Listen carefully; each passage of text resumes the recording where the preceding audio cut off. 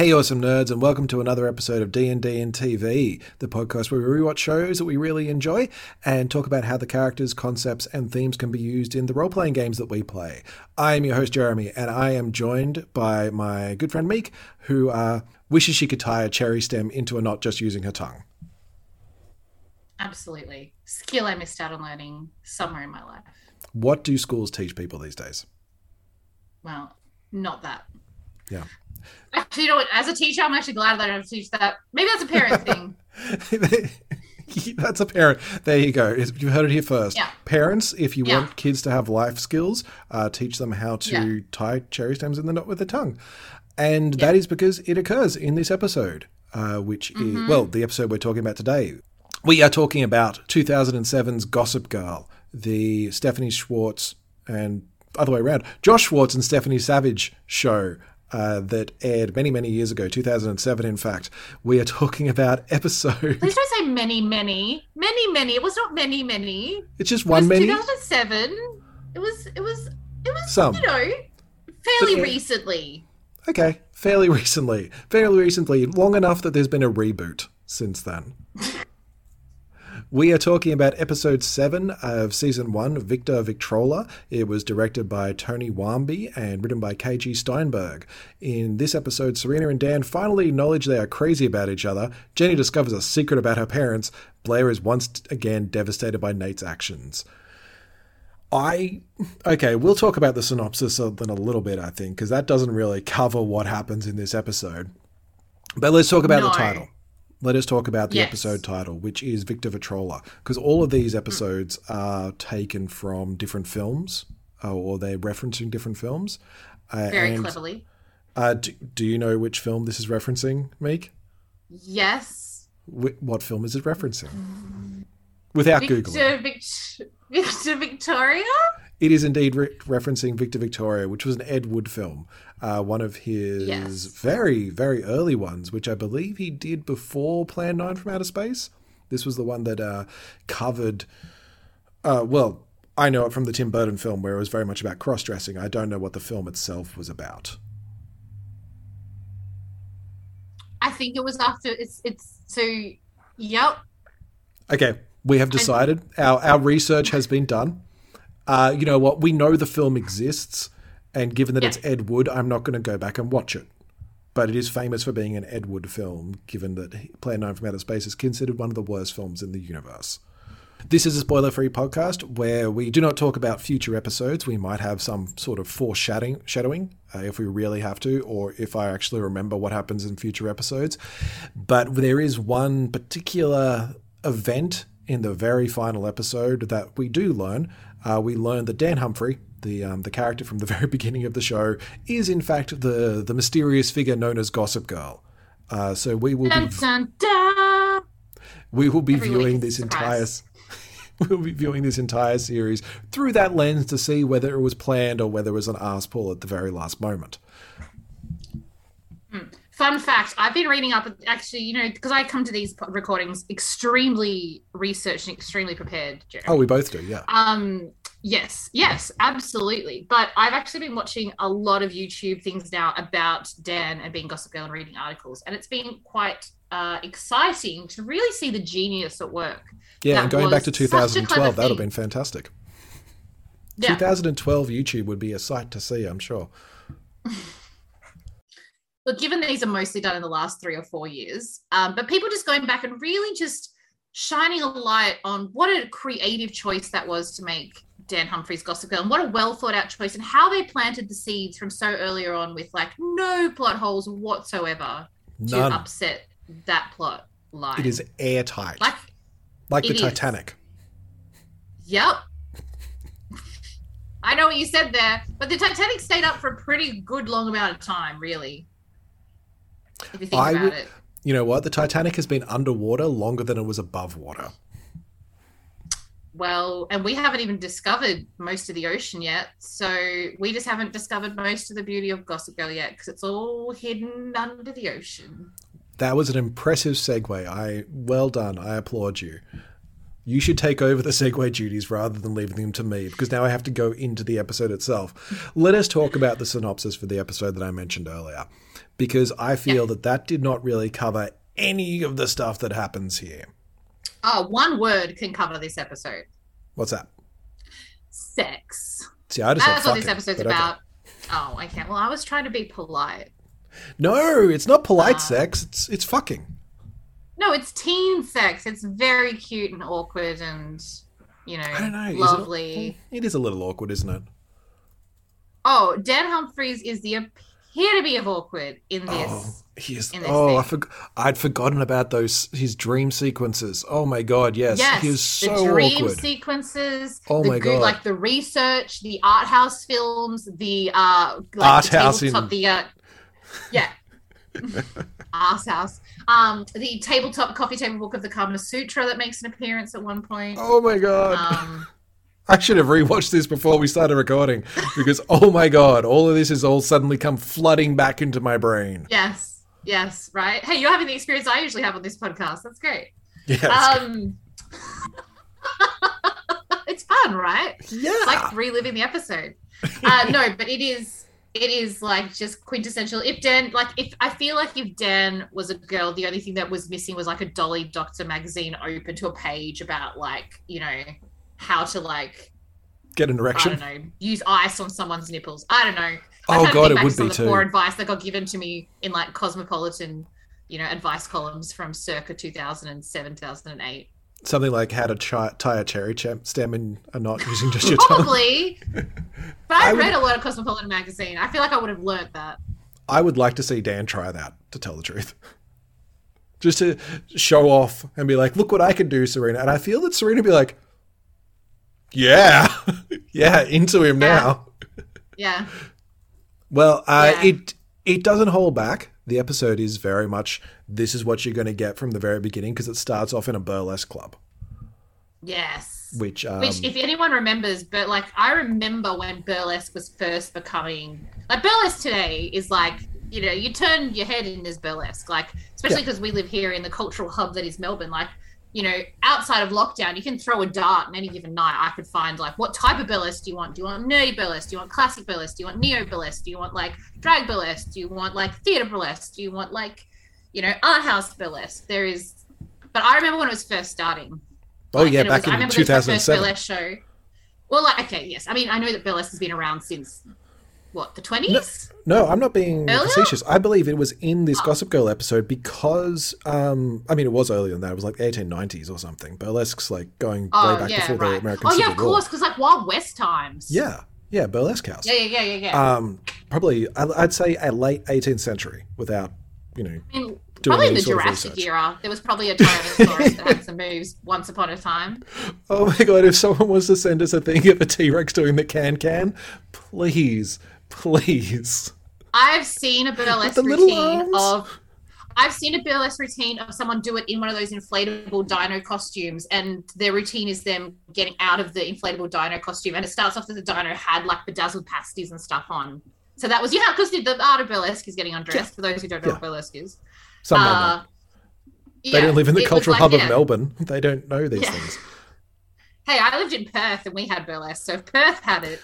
Well, that was the thing, that around 2007, I'd say probably 2005, maybe 2006, burlesque had this huge resurgence in popular culture. And I feel that this episode was kind of... Dolls? Yeah, Pussycat Dolls kind of kicked it off into the mainstream. But since then, it has just been around. And I feel that this episode actually, I would say, preceded a lot of the zeitgeist around burlesque. That this was one of the influences around it.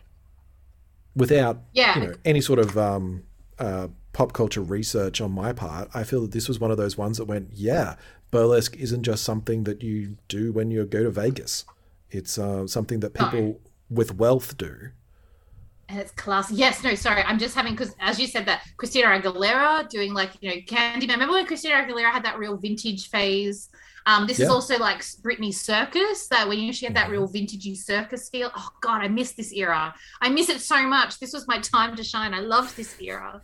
It's interesting that Moulin Rouge was a lot earlier than this as well. And Moulin Rouge, I feel, predated a lot of it and, again, paved the way for this return to burlesque. Moulin Rouge is my literal favorite movie in the world ever. I think you may have mentioned it on the podcast before that Moulin Rouge is your favorite, and we will do it as a Patreon, provided we actually have a Patreon. I was just before lockdown. I actually went to a burlesque in Melbourne, and one of my first. I can't remember who the end performers were. To be honest, yeah. It's like there's hundreds of performers. I felt very bad because being one of my first times, I wasn't actually sure when I was meant to clap. And there are a number of times where it seemed very much that the performer was challenging everyone to like, no, you shout, you woo now. I'm like, everyone seems to know what to do. I don't know what to do. How do I know? So that was an interesting experience for me. Amazing. Do you remember any of the routines? Like, was there, because I love as well, like, as burlesque, because for the first few years I remember watching it, you got a lot of the same stuff. You got a lot of the same very classic, like, pastels and maybe black, like, feathers and stuff, very classic. And you had, like, the neo stuff. But now people really push the limits. Like, one of my favorite routines is a Melbourne artist called Meg Zakimbo. And she's more of, like, a comedy burlesque. And I still remember watching her do this routine to It's Raining Men. And the last thing she did is she, like, finished the routine. She had an umbrella that had, like, all these, like, well, you didn't know at the time, Ken dolls in it. So when she undid the umbrella, she just got rained down in Ken dolls. Amazing. I am either very good at imagining or that was one of the performers at the one I went to. Quite possibly. She's amazing. She is so amazing. Like, I love her. There are a few. I have not been back. It was a little bit too... The idea that I don't know if I clap or not was too confronting for me, so I did not go to any of the other nights for it. I went to different events. Instead of burlesque again. But they're pretty regular occurrences, it seems. Of course, lockdown killed all of that. But yes. So back Empire Strikes Back. Oh, sorry. We can talk about. I could talk about burlesque for ages. I want to go to Empire Strikes Back. It looks really cool. Yeah. I've heard of it for quite a while. This is Star Wars themed burlesque. And every time I've seen Dita. Did you see Dita? Like the queen of burlesque. Oh, amazing. Anyway, sorry. Every time I see ads for Empire Strikes Back, it's always like the day before or 2 weeks after. Yeah. I'm just like, where the hell were you 3 weeks ago when I was actually planning what I'm going to be doing? So Chuck is at this burlesque club and he is entranced. He's just like super fixated on the performer. And I believe... Not unlike Chuck Bass. That's very much Chuck Bass. There's TNA involved, and he's just like, drooling. Actually, you know what? He's a lot crasser than drool. He's Chuck There's something Bass. though about this scene that, although yes, there does seem to be a certain what's the word? Like, not withdrawnness, because that's not a word, but like there is a certain, he is like holding himself back a little bit, I feel. He does. Or maybe He seems to be seeing. Yeah, it's not crass Chuck. It is entranced Chuck. Yeah, yeah. Beautiful. He is witnessing something. He is witnessing a thing of beauty to him, right there. Yeah. That he is just in awe of, rather than in lust with, right now. Yeah. And I think somebody, I'm not sure whether it's a patron, whether it's a staff member for the club, comes over to him and it's like, who's that woman on stage? And he's like, I really don't know. And that's where trope. That trope. Well, I guess we do know. 2 days earlier. Yeah, flashback. And it's Chuck again at the club, viewing it with Blair. I'm still not sure why Blair is there.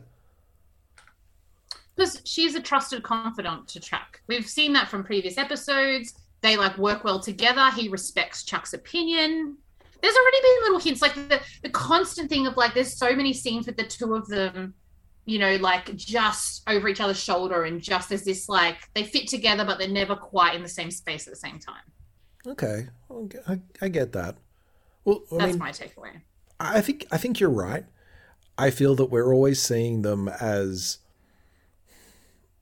dual antagonists to the heroes of Serena and Dan. And the perpetual fool role that is Nate, that they don't seem like a pair. They seem like these equals, but don't really have any crossover except when a plot is going on. And by plot, I mean scheme. Yeah, absolutely. So having them Absolutely. here now, I like assume there's going to be some sort of scheme. But she's just there he's going to pitch, hey, he's going to pitch to his dad, do you want to invest in this club? I'm going to run this club and you give me the money to back it. He's basically got a business proposal for his dad. And Yeah. to me, that's like, well, why does Blair need to be there? Blair has no idea how to run business. Well, her mum runs a business. But unfortunately, that's And not also- genetic. That's something you actually learn in school. What? Um,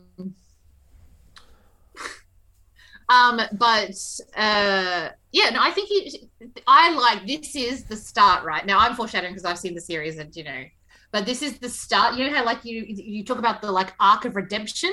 We've gone from the pit of despair of Chuck being like a terrible person who has made some terrible, horrible, almost unforgivable choices, if not unforgivable choices.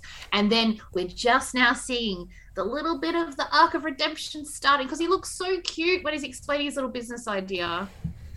His little heart is so full of optimism. I will give you that it is the start of Chuck's redemptive arc. At this point in the episode, I am not willing to call him cute. But I see where you're coming from with it. And I can see why someone else would say that. Because, you know what? Props to him. He is a teen boy who has suddenly found a passion. Yes, that's what comes out. Like, he is that person that when you speak to them, like, because as he's talking about this business, his eyes are lighting up. Like, this is that person who, like, when you talk to probably you or I about D&D. Yeah. Like, that's what I assume I look like to people. Slightly crazed and overly enthusiastic. Yeah, there's that manic energy. Yeah. From us. Not a little bit from Chuck as well in this scene, but yeah. Yeah. So either way, Blair's, kind of impressed that he's put this all together. And she heads to school. I love that they're doing this before school. It's like apparently the club has opened for them to go around and have a look at like 8 a.m. or possibly even earlier. Yeah. It's like, yeah. Or it's just never closed. Maybe it's a 24-hour joint. It's New York, after all, the city that never sleeps. I mean, that's true, but it does make it a lot less classy. It's like, is that 24 hours in New York? That's just cool, maybe. I don't know. There's a scene in Friends, which I know you've heard of, where Chandler's depressed because of a breakup and he decides to get out of it. Like, he's going through the stages of grief after a breakup and he's like, cool, I'm into stage 3. Time to get drunk and go to a strip club. And they look at him and go, it's 9 a.m. It's like, yeah, they got a breakfast buffet. It's like, that's what I think of when I hear burlesque open before 7 in the morning. It's not a good look. So everyone else is also kind of getting ready for school. Well, except Nate, because Nate is with his family. And because last episode he found his dad's cocaine stash, and then his parents found his dad's cocaine stash and decided that Nate's a drug addict, which he kind of is. He's a stoner. His mother is making him pick a rehab facility to go to. Yeah. Which, of course, the Upper East Siders have these like range of like glossy brochures. Son, choose your rehabilitation camp. They're all very discreet. I'm surprised the Ostroff facility is not in there, where Eric's just been. I mean, they've got the sets, so it wouldn't be that hard to set up. But I love that Nate is he's so angry. He just has this fuming expression. He's like, no, this is just such injustice. Yeah. And his dad pulls him aside to talk to him privately, and Nate gets to really unleash. It's like, why? Yeah, he goes off at his dad, but his dad's like, you know what? It's fine. Look, I will keep you out of the rehab facility. I'm not going to come clean. It was just a temporary thing. I'm busy at work. I'm not a drug addict. Actually, that's the second theme. That's the second theme of this episode: sex and work. Because that word, it's work. Oh. No. But yeah, sex and work and sex work. What does burlesque count as sex work? Ooh, I don't know. I guess I would be open to whatever anyone wants to define it as for themselves. What works for them? Yeah, it's cabaret. Yeah. I do like that this is a nice little role reversal between Howard and Nate, where Howard just like, no, I don't even like drugs. I just keep It's okay, Dad. I just keep the bottles in my room. I never really drank the alcohol. And he even uses, my friend just gave it to me. I didn't even, It's the most ridiculous thing.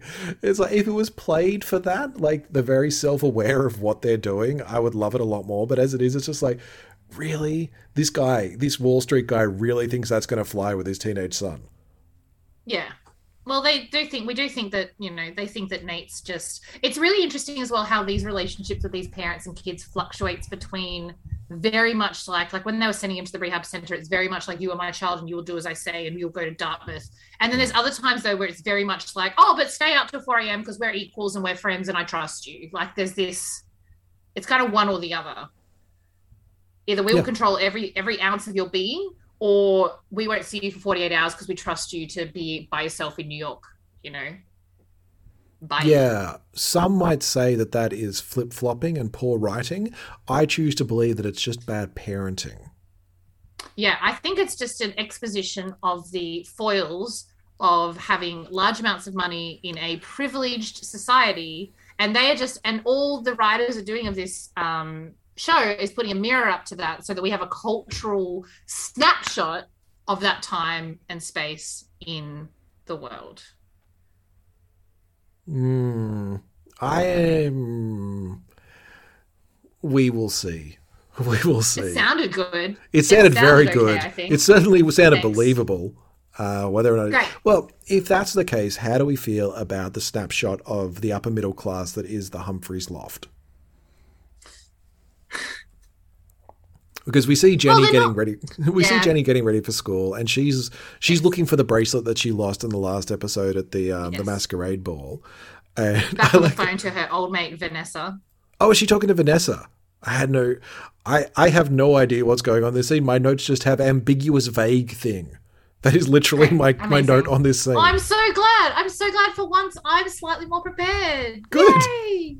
It only took, what are we up to, episode 7? Yeah. I have a feeling that might actually be a direct quote, that Jenny's like trying to not let everyone on to what she's lost, because of course she's lost this thing that's probably worth about as much as their loft, $3 million or something. That sounds about right? Sure. And Dan's kind of distracted. Dan's kind of distracted.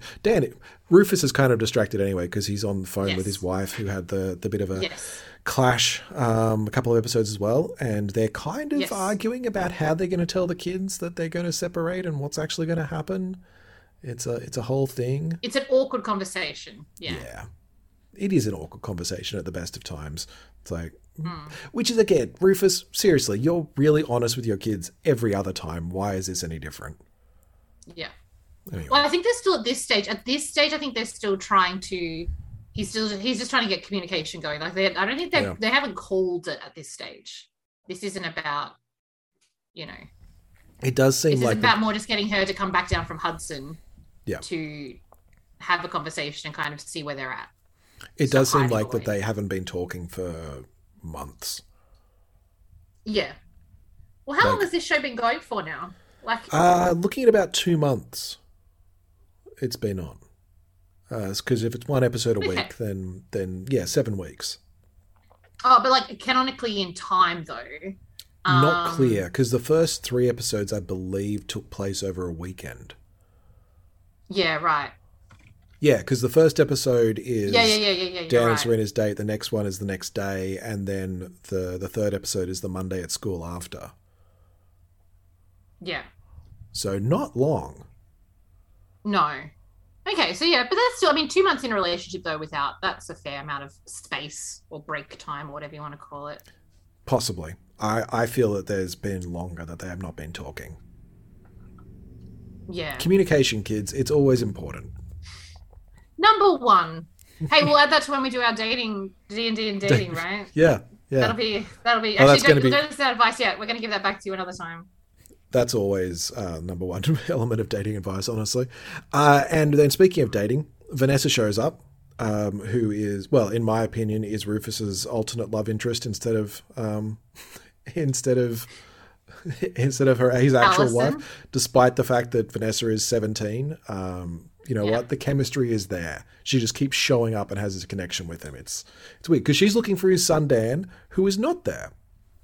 That he and his girlfriend Serena Yes. are at their school and basically just making out against the wall. Yeah. As you know, you do at school. Against the stairs. Oh, As you do at school. Please don't speak for both of us in this podcast. I can guarantee that has never happened to me at school. That has never happened to me at school either, but I remember seeing a lot of people that it did happen with. Oh, okay. As in observe. Yeah. Okay, sure. Okay. So I see this as a believable thing for two 17-year-olds who, definitely have hotels and lofts. Well, actually, yeah, you know what? Dan shares one small living space with his family. He is very much making out with someone at school when he gets the chance. Yes. But then they talk about but our parents aren't home all the time.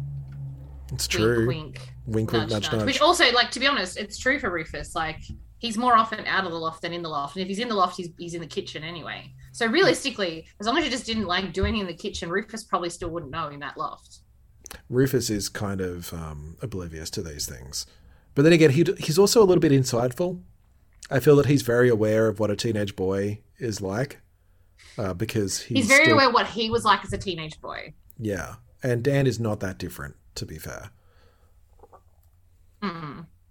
I mean, he's a hell of a lot more awkward. Yeah, I feel like Rufus would have had game because, let's be honest, okay, Rufus went on to be a rock star fairly young. We've worked out, so he must have been already gigging. A lot of those kids are gigging when they're 16, 17 at venues and stuff. Yeah. For you to be so, I think Rufus definitely had more game than his son did. You say Rufus had more game than his son did. Rufus has more game now than his son will ever have. True. Rufus goes to work and at least 3 women throw themselves at him. We have seen this on screen already. True. That's just Rufus's daily life. He's amazing. Rufus Humphrey Sex God is the meme we're getting out of this. Man, you've already chosen Rufus as one of your PCs, haven't you? I have. I picked him first week, which I honestly feel was went way too early on that one. If it makes you feel any better, that's also the week I chose Blair. So maybe we just call that week a bye, and we, just the byness of that week, like a BYE. Yes. Well, actually, fine. Yeah. Okay. Well. That had layers. It did. Anyway, it did. The Freudian slip of that statement.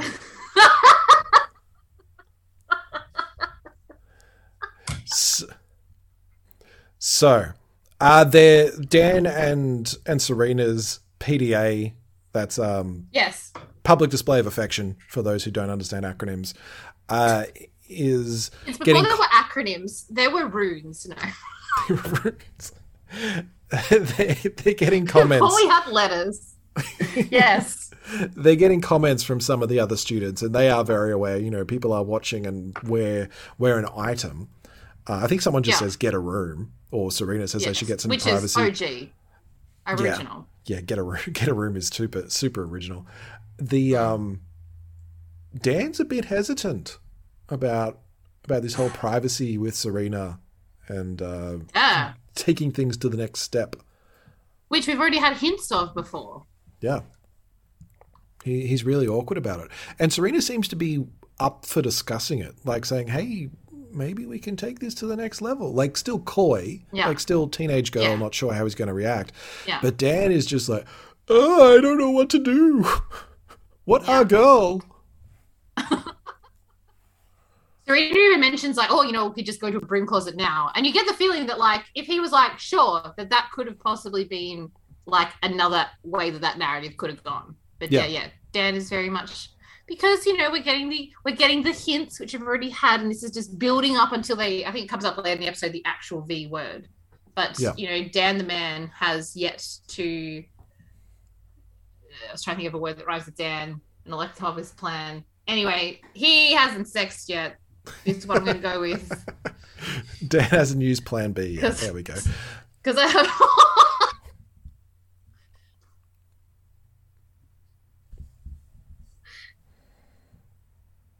that's what this episode is going to, this is just what we're going to be doing for the next hour and a half. It's just basically really awkward sex jokes. It's going to be so great. Yeah, Buckle it's in, fantastic. listeners. Excuse me, how is that different from a D&D session?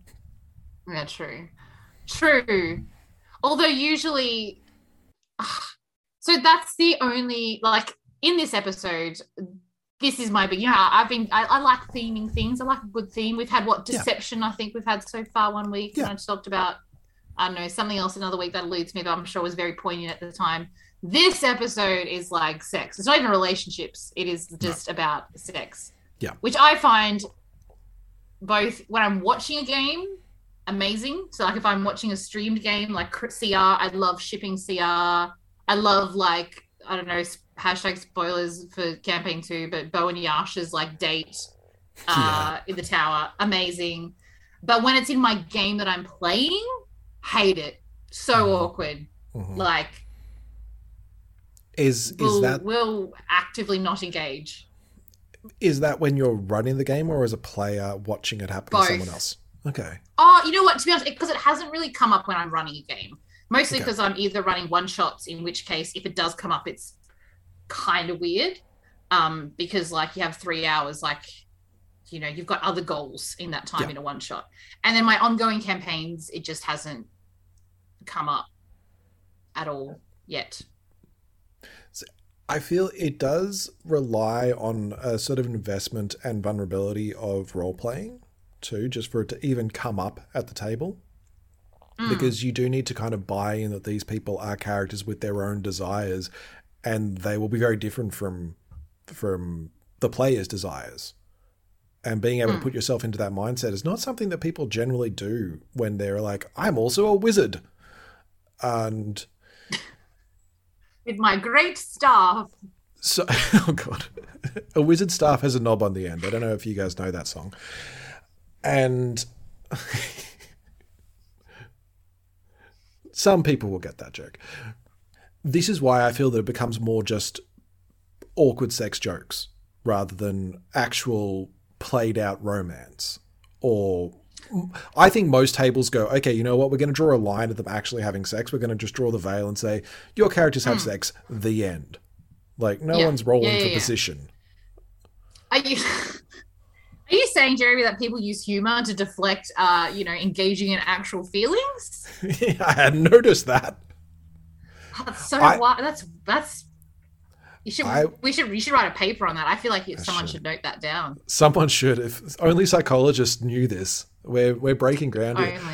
I will tell a story about one of the times where one of my favorite characters that I played, Kaz the Half-Orc Fighter, who was an 18-year-old complete shut-in. He was basically amazing. He wasn't even an indentured servant. He was a slave. He was a slave for monsters for most of his life. He fought in pits, a pit fighter basically. He finally gets free and he's in the bigger world, so he has no connection to anyone whatsoever. He's never dealt with girls before. And he's gone through the normal things of, cool, I can pay for sex. That's great. And then he meets a Goliath warrior and he's like, oh my God, just hard eyes, like the ba-dum, ba-dum, ba-dum kind of thing. Of course, he doesn't know how to talk to girls.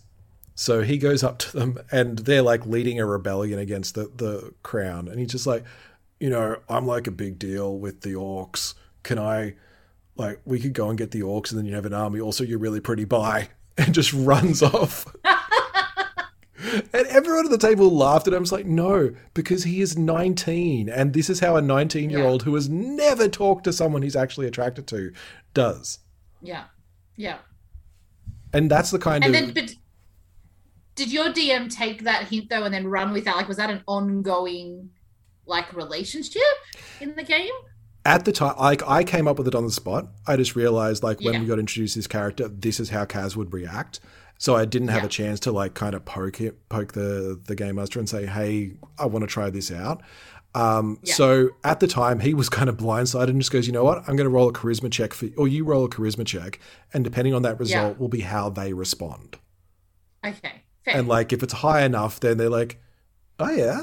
All right, cool. And if it's low enough, it's like, oh, you sweet summer child, I am not interested in you in any way.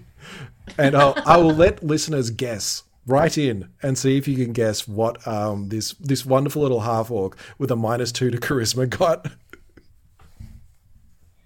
Not 20.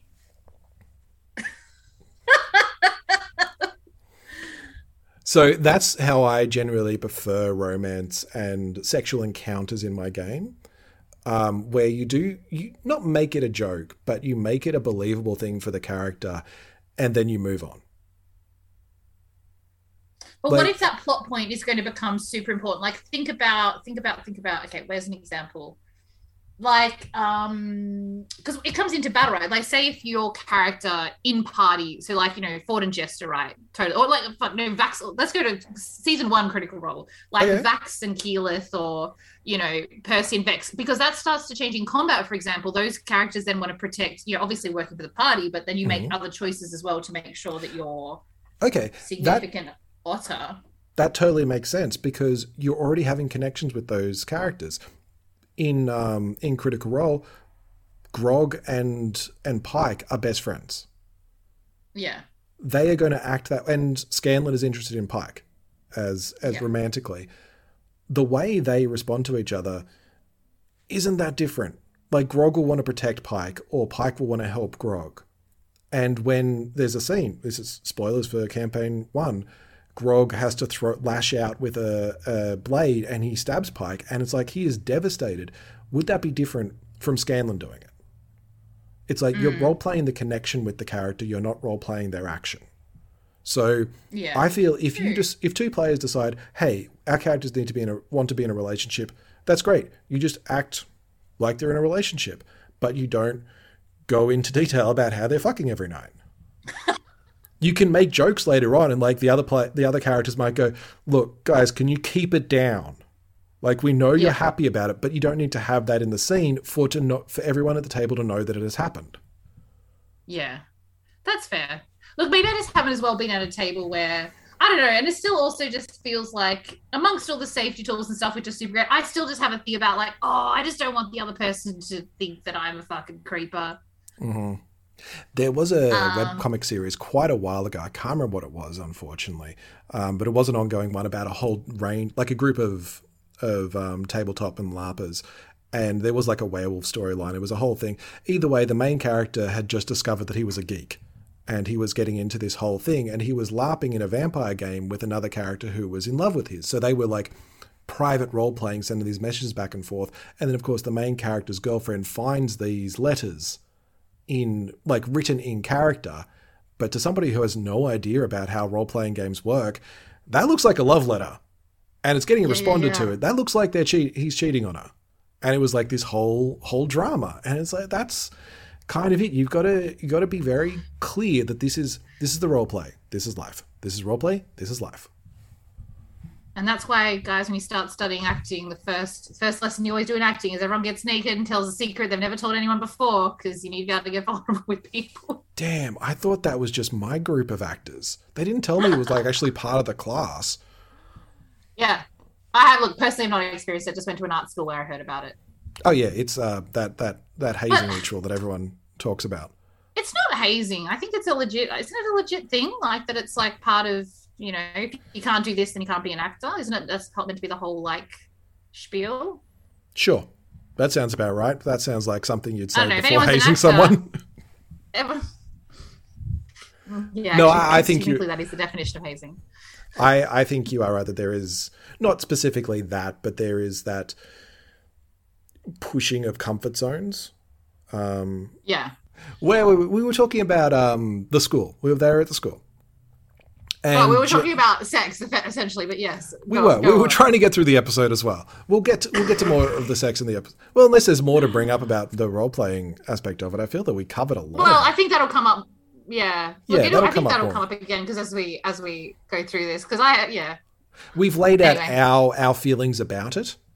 So the listener now knows how each of us feel and our thoughts and opinions on it. So now you know where we're coming from. So Jenny is at school and Nate kind of stops her in the hallway. Can I just say, cute fit. I know this is totally irrelevant to cute fit on Jenny. She has like the thigh-high red socks and like the little like pea coat over the. It's just a cute fit. So that's not all. The school you can uniform? Move on.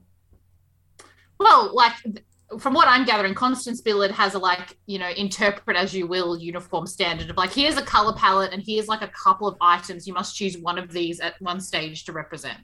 I feel that is and as true long as you have if one you're a main item character. of clothing on. No, but even if you look at the NPCs, I guess, if you look at like the background characters, no one, there is not one set uniform for any of them. The boys are maybe slightly closer to seeing like the standard suit dress, but the girls are fucking off chops. Yeah, that probably tracks actually. That they have like certain items, like you have to have a tie that matches the colors. You need to have a skirt that matches the colors. The jacket, but only one of these things at any one time. You don't have to have all of them because, as I said, as little Jay makes out, I think she's got the Constance Field skirt at a high school student who's learned how to do their own hemming level. Oh yeah. And yeah. Anyway, this didn't even have to be that. It was just a cute fit. Full stop. Okay. That's all. I just want the world to know I thought it was cute. One time we're going to get into like the whole elements of uniform and what it means in role-playing games, but not today. Today's the sex episode. Yeah. I mean, those two things can be connected, but maybe that's another. Maybe we'll say that for the dating episode. We'll save that series. Yeah, we'll save that for the dating episode once we get into school outfits. And another type of role-playing game. Yeah, whole different type. Do not get them confused. Some people do, and that's okay. But the Venn diagram is a circle. So Jenny runs into Nate in the halls, and this episode almost feels like a two-parter with the one before it, because so many of the plot lines from the previous episode carry over directly into this one, because Nate's talking to her about how he bared his soul to who he thought was Serena, but it turns out it was Jenny, and he kind of made out with her, which she wasn't into, but he did it anyway. And he's like, hey, how about you don't tell Blair about what, I said about to Serena and then kissed, thinking it was Serena. And I love that he tries to bribe her with chocolate. He's got like this beautiful box of chocolates, and he's just like, I just happen to have these on me. Classic low end character move. Yeah. Yeah. It's interesting. When we're talking with Micah a couple of series ago about Invincible, where there was this abusive relationship where it was when the abuser hurt someone, he would then follow it up with a gift. And it wasn't like deliberately hurt. It's like, if I'm late to something and I've hurt your feelings, I'll go, but I brought you the candy that you like. And this felt a little bit like that. It's like, how many times has he brought Blair chocolates because he fucked up and was too stoned to go somewhere? Yeah. Well, and especially the fact as well that she's like, because if we got to that point where Blair appears and then... Yeah, Blair basically shows up almost immediately and like, oh, chocolates. And he's like, yeah, they're for you. Like, immediately just... And then she's like, I prefer the gold collection. But I'll take it. It's like, yeah, because they're not for you, Blair. He's well aware of her favorites.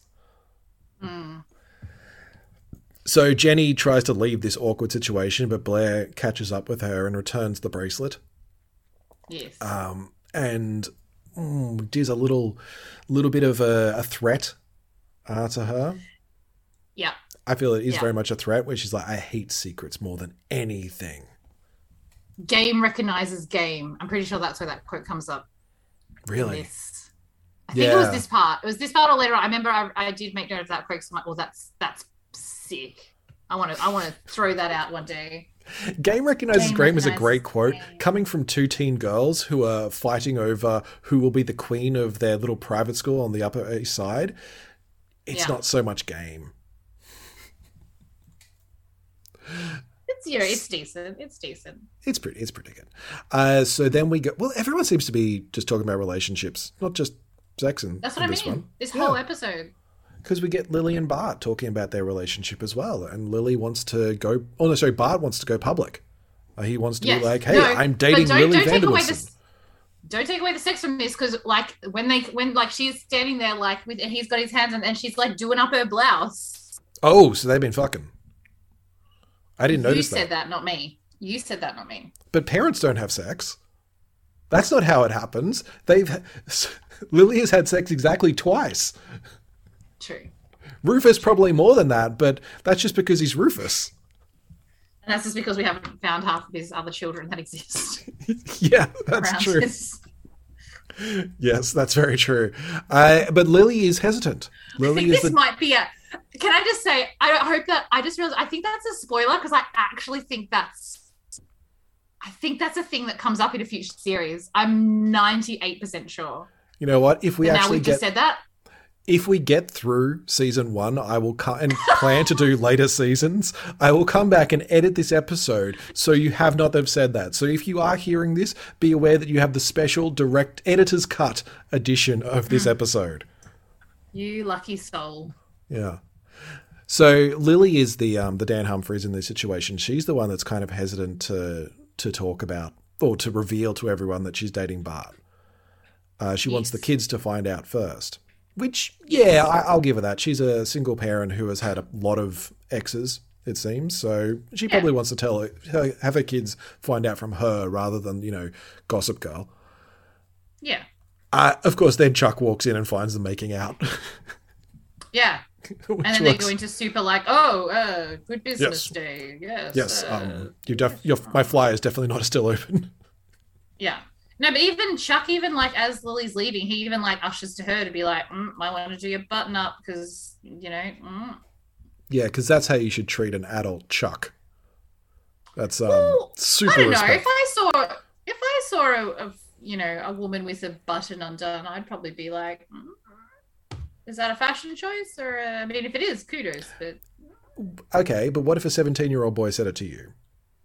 Well, I'm going to assume the best in everyone, Jeremy, because everyone has good sides to them. And I'm going to assume that, like Chuck, they're just doing it out of the goodness and kindness of their heart. That's not why he's doing it. You know he's not doing it out of the goodness and kindness of his heart. Mutter, mutter, hey, mutter, mutter, mutter. People heard my words. That's true. This is an audio medium. It's true. I said what I said. Yeah, and so Lily leaves. And I think Chuck makes a comment about her. Yeah. To Bart, and Bart doesn't respond.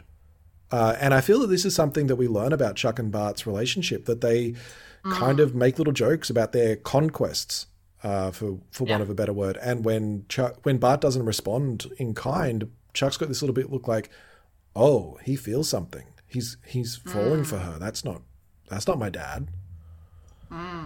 And again, this is something that really bugs me about Bart Bass. That all through so far we have been told constantly that Bart Bass is like a womanizer. He's this mercenary dater. Have we seen any of that? No. We have seen him bring some nice young woman to a party, and Lily was mad about it. It's like that's all we know of. That's all we have seen as an audience about Bart, and it just kind of bugs me. We have seen Chuck. Chuck, though, whom, comes from the Bart tree. And you know what they say about apples? They keep the doctor away?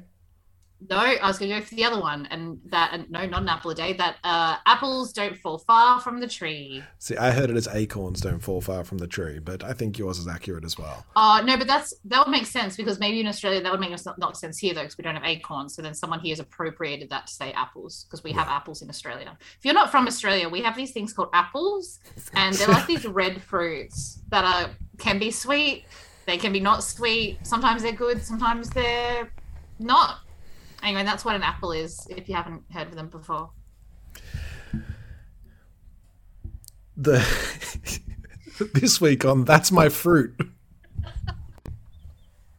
Oh, that could be our other podcast where we just talk about a fruit and how we could farm it in D&D, and it just ends up going to be a farming simulator. Oh my god, I can see that. But we just role play a game, but all we can do is farm. It's like, you know what I actually want to do? So I'm about to take this shit well and truly off the rails, but hear me out.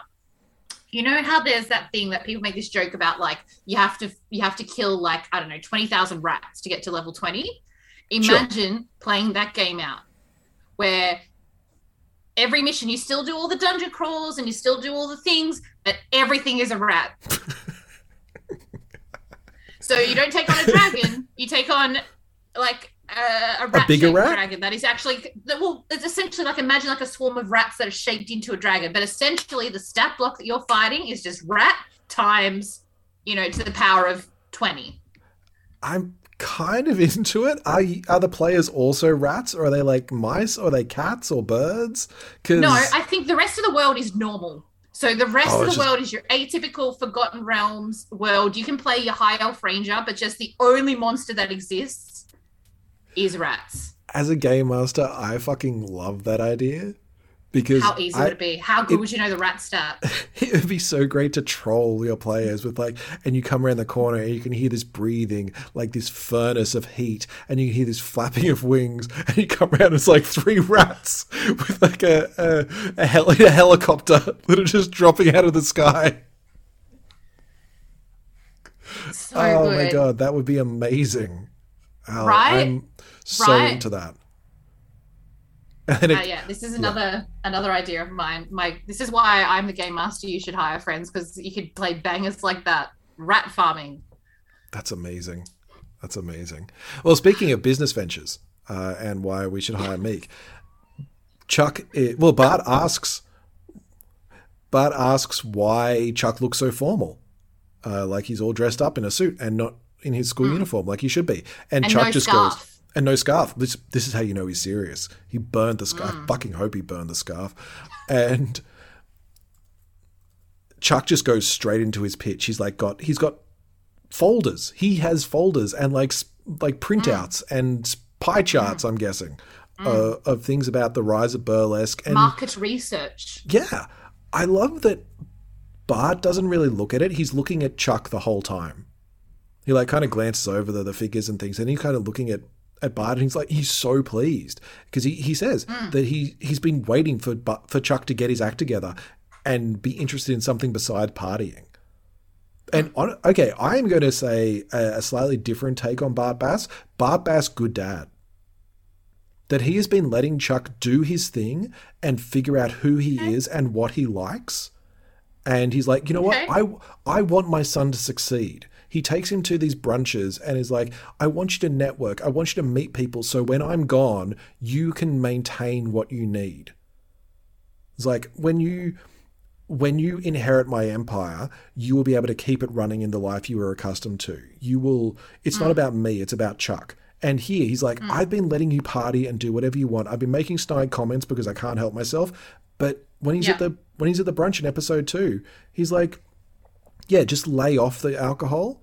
Not stop. You can do it at other times. It's like, just not this morning. And here he's like, I've been waiting and now you're doing it and I'm so happy for you. And yeah, that's fair. And he goes, you know what? I'll come down and take a look at this place. You seem really interested and you're invested in it. So I am as well. So yeah, this is my little fan theory of Bart Bass, good dad. Great. You're going to say he fucks Blair or something, aren't you? You're going to ruin this for me.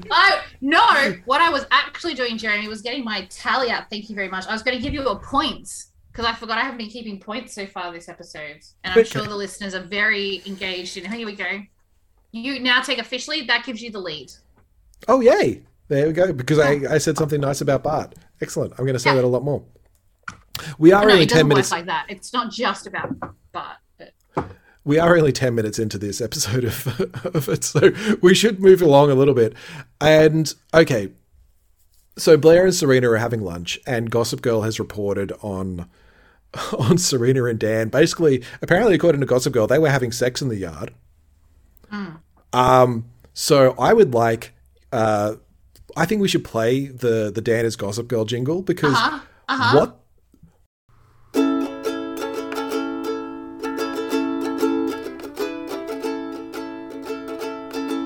Let me tell you a bit about a guy called Dan. Got a crush on Serena van der Woodsen. Still he'll spread rumors about it any way he can. Oh, that's right, he's Gossip Girl.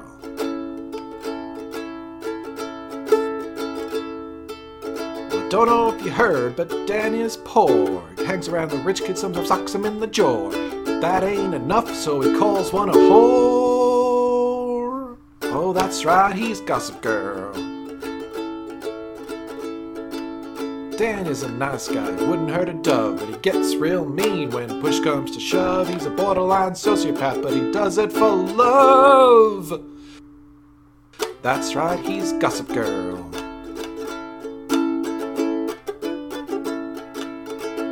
That's right, Dan, he's a Gossip Girl. What the fuck? Yeah, so this is the scene that led me to go on my research haunt about Dan as Gossip Girl, because for the very first time, there was a momentary flicker, Jeremy, a momentary flicker where I doubted the airtightedness of this narrative. However, right? Hear me out. Okay. Dan wants people to underestimate him. He wants to be the underdog. So by putting this out that they've been like making out or whatever, it means that later on when he, I'm failing already. I'm getting stuck in the middle of this argument. I'm okay with everything you're saying so far. I fully believe that Dan sent out a message about him and Serena doing all these things. Yes. This, honestly, my reasoning has failed. I will pick it up for you because this tracks, because fuck you, Dan Humphrey. This is your girlfriend and also you are feeling super insecure about this, and you decide to put yourself and your girlfriend on blast to the entire fucking school. Yes. That's not good. That's not human behavior. That's a sociopath behavior. Yeah. Well, we've already predetermined that this is a prequel to his new Netflix series, You, that Penn Badgley is in, that he is essentially playing, Dan Humphries with a new name. Yeah. Yeah. Have we covered that? I'm sure we've covered that. I'm sure before. we have. Yeah. So, and if we're not, we're going to bring it up a lot more. I am fully on board with this scene producing the fact that, that's right, Dan's Gossip Girl, and he's trying to hurt any chance of happiness. He's hurting Serena, which is just not cool. He's not doing it maliciously. He's spreading rumors about her. I don't feel that it's not cool. Yeah, I guess. Look, I don't want to be on Gossip Girl's blast list. So no, who would you? That's fair. So Blair does start to wonder what exactly is happening in the bedroom department between you two. And I'm really sad that we don't get the little eyebrow waggle from Leighton Meester like we did in the previous episode, because she is adorable when she does that. And then Serena's like, he's really respectful, because that's what every horny teenage girl wants from a guy, to be super respectful. You know what? That's not true. That is actually what most teenage girls would like. But a taught through media and other things that isn't what happens. Yeah. Because essentially that's what Serena's like, starting to doubt herself, that she's like, he hasn't just kind of like launched himself on me. He must not like me. He hasn't groped me in the back of a limo like all the other boys I've been with. Yeah, so I must be the problem, is her takeaway, which, Serena, S, no. Yeah, because Blake Lively is the problem in this situation. I don't know. I was not a teenage girl. Does that feel believable, her response? Oh, for sure. Yeah. For sure.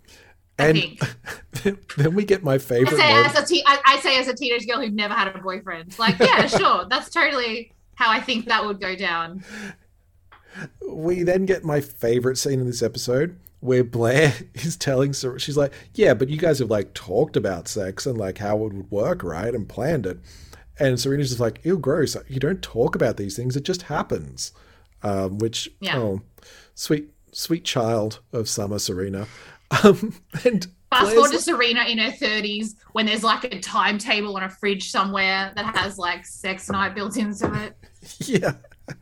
I think that's so accurate for Serena too.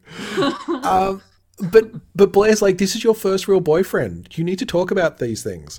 And I had to pause it when I watched it before. I remember this part because I'm like, Blair is giving dating advice.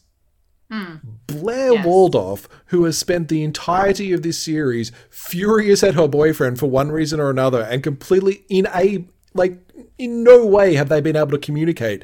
Blair is like, it's important to talk things through with your significant other, because that's how you connect and you have like a healthy back and forth. It's like, no! When have you ever, Blair Waldorf, when have you ever done this? Classic, do as I say, not as I do. Yeah. It's good advice. So it's good advice. Yeah, it is great advice. Maybe if she says it more, she says it more, she'll take it on board for herself. No. Blair is very much, these things happen to other people rather than me. True. And I think Serena does say that just talking about it ruins it, which says a lot about her as well.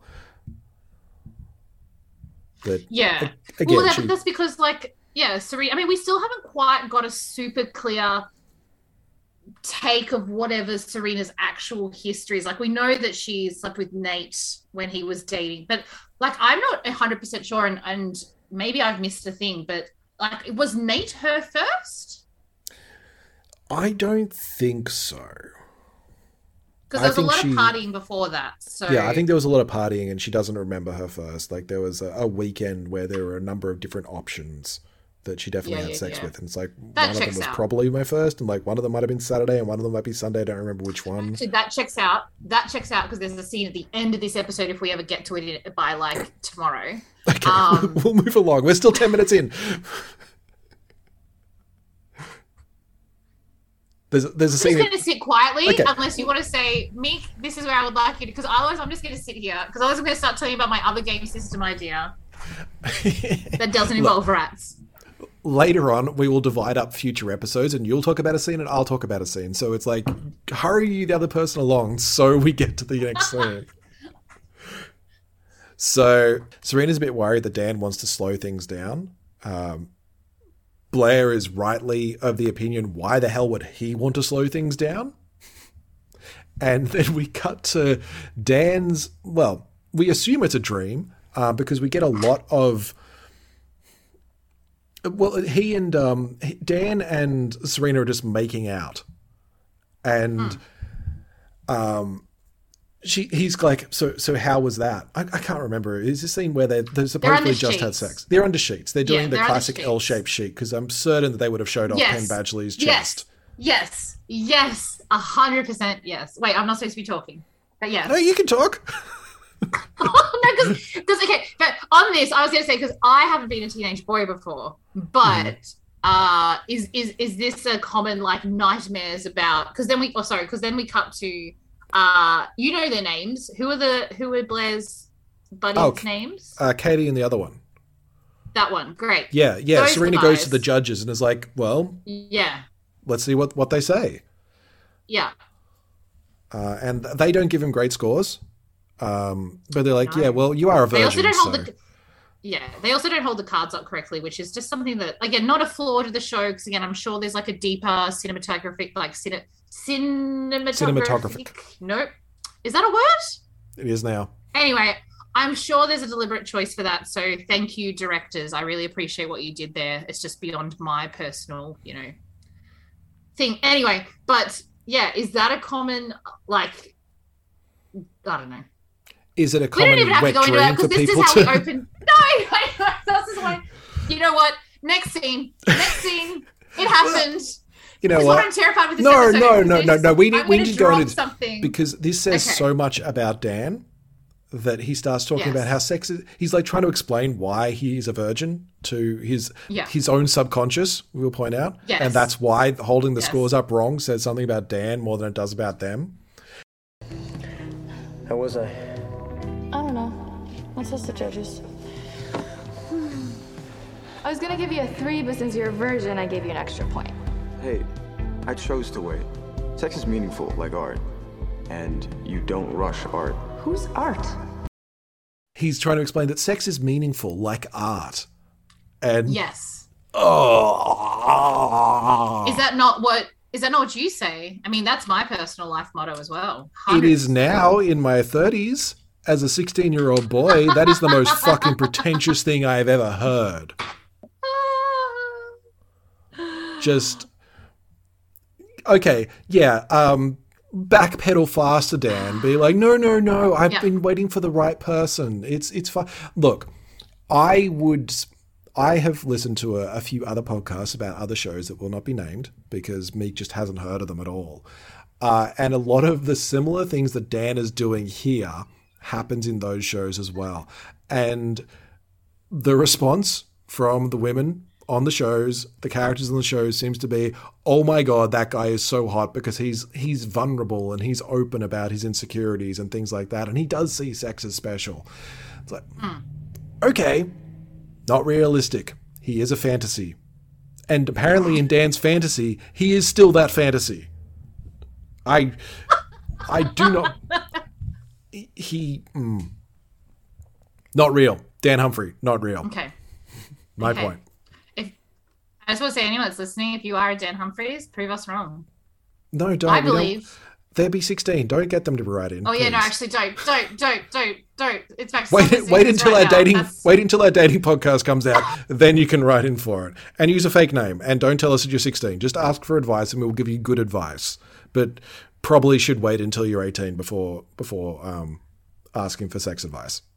Just use Dolly Doctor before that. We are not professional sexologists. Don't do that. That is the worst. Don't listen to Dolly Doctor. Anyway. We will get into Dolly Doctor on the dating podcast in a different way. That phrasing did not come out correctly. You know what? Moving on. Oh my god. Train wreck. Oh, I'm so glad we already have the explicit tag on this podcast. So, okay. All right, we're going to start racing through the rest of this episode because we could just go through each of the scenes. Dan wakes up. Rufus is arguing with Allison about the infidelity, and Dan's like, Rufus tries to cover for it, and like Dan's like, yeah, I know Mum's having an affair. Like, we all kind of figured that one out. Jenny doesn't know yet, but that's fine. And when Jenny comes home, they're like, yeah, nothing happened. It's fine. So Nate's walking home. Howard was supposed to grab some drinks with him. And decides he's like, he gives his dad a call, and Howard's like, oh yeah, I'm totally busy at work, like I'm swamped, and you can almost hear him going, like snorting the coke that he's bought off someone else, which make Nate sad. Is that what cocaine is? I don't know. I had no idea. Thank you. I didn't know. No, you're very aware that it's icing sugar. It's just icing sugar. You just put it on the top of things. Yeah. So here is the weirdest fucking scene in the whole episode, where Chuck is just there at Victrola, and he's feeding one of the dancers a cherry, which she then... True, artist. Sorry, I don't know the terms. I don't know the different types of performer. I don't know either. I just feel like she's got a cool costume on anyway, and I just dig it. I am like, is he there as a patron or is he there as a potential buyer? Because I feel either, and if it's the latter, he should not be getting her to tie cherry stems into knots with her tongue. That feels like a little bit skeezy because, employer. Yeah, do you know what? Regardless of the outcome, I think just it's set up it's meant to be risque, right? And if it wasn't already risque enough, they wanted to show how risque this club is, and the envelope that they are pushing. Yeah, it certainly produces no other reason. There's no other reason for it to be in the scene than to show how. Also, do you know what my takeaway from this was? Is that Chuck Battle, like Ed Westwick as an actor, had to touch someone else's tongue. Like, I get the actors make out with each other all the time, but like that seems weird. Like, as an actor, that you have to touch someone else's tongue with your fingers. Yeah, once the fingers are involved, it is kind of weird. Yeah, you'd assume they look like a prosthetic or something? I don't know. This is where I think I could not be an actor. I feel like that's one where you want them to like wear gloves or some way of like, Look, when you make out with something, this is what you do on, you might have known from acting, Meek. When you make out with someone on stage or on film, you don't actually use your tongue. You pretend to, unless it has actually been worked out beforehand between the two actors. Meek's looking like, I'm just learning this information.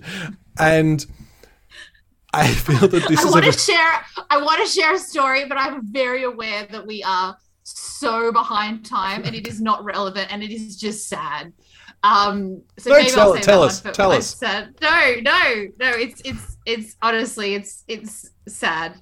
And listeners, if you write in, we can convince her through peer pressure to tell us on a later episode, but we will keep moving. Okay, yeah. It just involves a high school play and that. Anyway.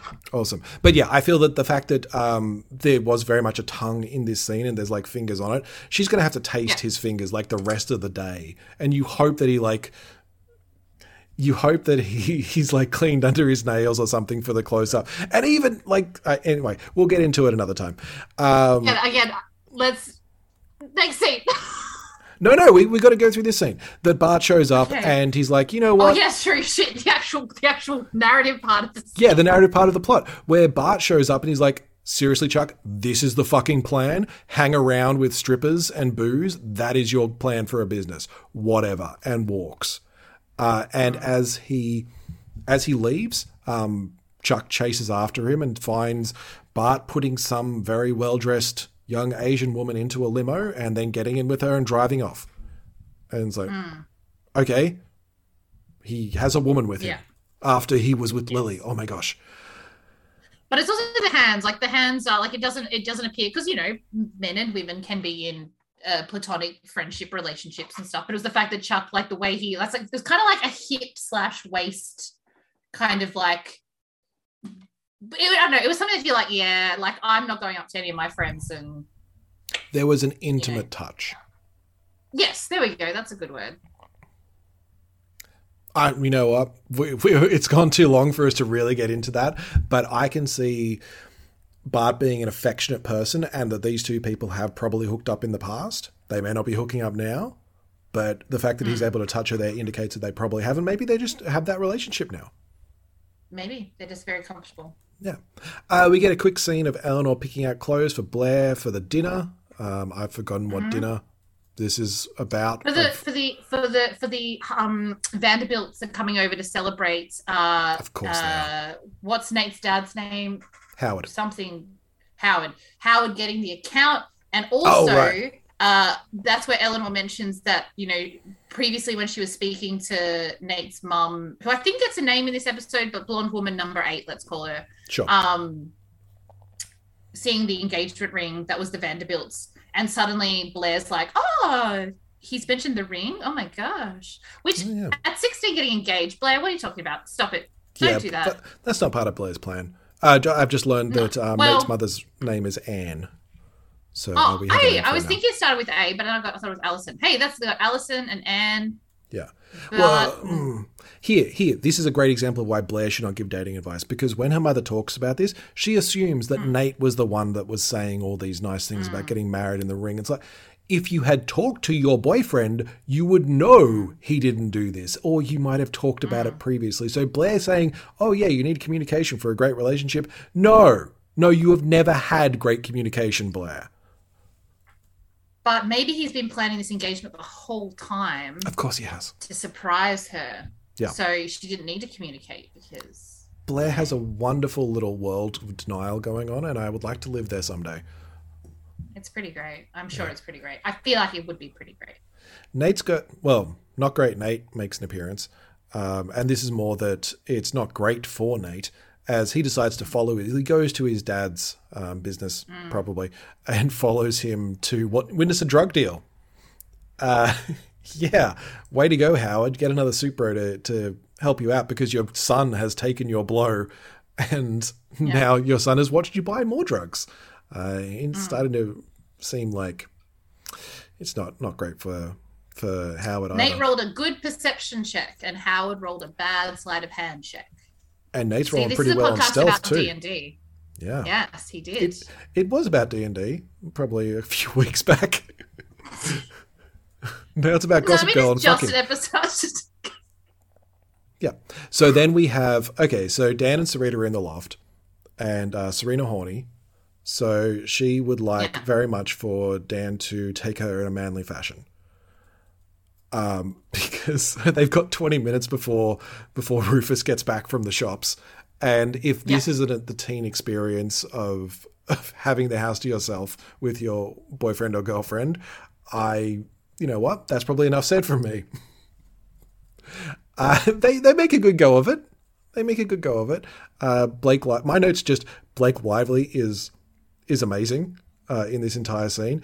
But I've also got the note saying that, seriously, Serena, for your first time with this guy, do not settle for 20 minutes. It's like 20 minutes of rushed sex while his dad is down at the shops and his sister might come on home any moment. Probably not going to be a great first time. Just throwing that out there. Yeah, that's not great for it. Does Serena know it's Dan's first time yet? Because he hasn't actually come out. He exactly. Not. She just assumed exactly. It seems like this is the thing, that it seems like a big revelation in the dream that Dan is a virgin, and kind of when you're a teenager, it does feel like this big secret that you have to keep from everyone. Serena, for some reason, assumes that Dan isn't, and I don't see why anyone would assume that Dan is not a virgin. Like, I think to Serena, because it's like shared experience. Like she knows Blair is, but that's because Blair's got a whole big rigmarole around how this is going to be this event of all events. Whereas to her, she probably assumes that like she's the normie, because a lot of the other people she hangs around with, probably like Chuck, and she has met Vanessa.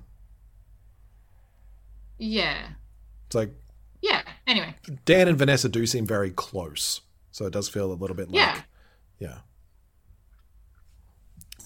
So speaking of Vanessa, Dan's trying to distract Serena from the sexings, and thankfully for him, I guess, Vanessa comes through the window, and Dan just does the classic push Serena off the bed. No one's in here kind of look. Yeah. Which isn't a great look for either of them. Dan kicks Vanessa out, but she just sneaks back in anyway because she's stealthy that way. But she's sad. She realizes that Serena and Dan are going to be hooking up, and she very much wanted to be the one that hooked up with one of them. So Serena's trying to communicate. She's talking, again, communication being one of the most important things. She's trying to say, hey, maybe we should actually talk about this, because that seems to be what Blair suggested. Dan does not want to. He's super awkward, and Serena's like, well, maybe it's a good idea. And then Rufus comes home and ruins any sort of conversation about it, which that would have been a very quick 20 minutes is my point.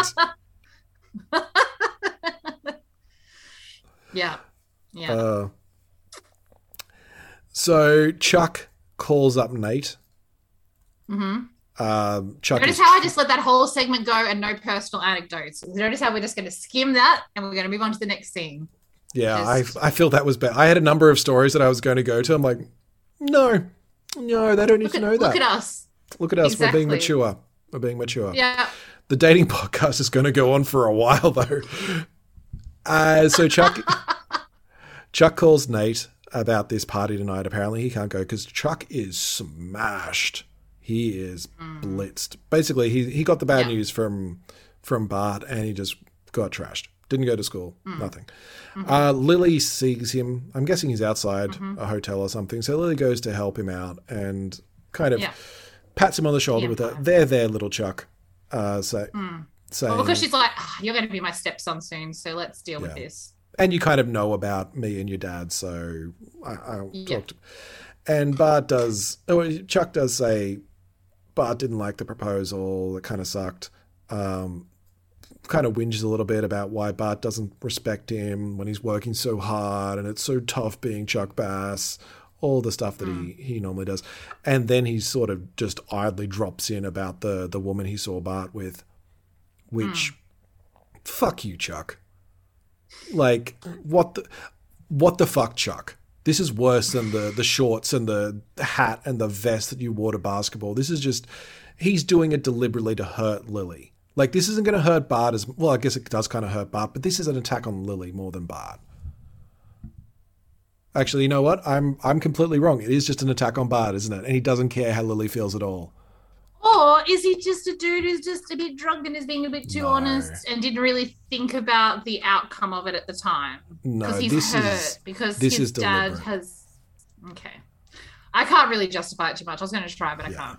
No, he's doing it deliberately to hurt Bart. And yeah, Lily's just like, no, he does that a lot. Like, that was forever ago. And Chuck's like, no, it was yesterday. Like, I saw him yesterday. So apparently he's been just drinking for the last 2 days. Yeah. Nate comes clean now that he's had, I don't think he's actually called Chuck back, which is probably for the best. He talks to Anne and he's like, you know what? Those were not my drugs. They were Dad's drugs. And, you know, I saw him buying more drugs. This is a major problem. And here, you know what? If Chuck is a whoopee, Nate is a bigger one. Nate is my version of Chuck here. He doesn't have this redemptive arc, but he goes to his mother and says, hey, I think Dad's addicted to drugs. And his mother, and so we need to help him. We need to help him. And his mother's just like, no, you're wrong. You don't know what you're talking about. It's like, oh my fucking God. And then blames him for his dad being into coke. If you hadn't been so difficult. Oh my God. No wonder Yeah. he's stoned Yeah. all the time. You don't want to be around these Yeah. people. No. I think Nate's parents are the worst Oh, of they the are. parents. They are. He just needs to emancipate Yeah. himself right now and get his trust fund. And like, he needs to go around the world. He needs to, steal all Carter Basin's money and just travel. Yeah.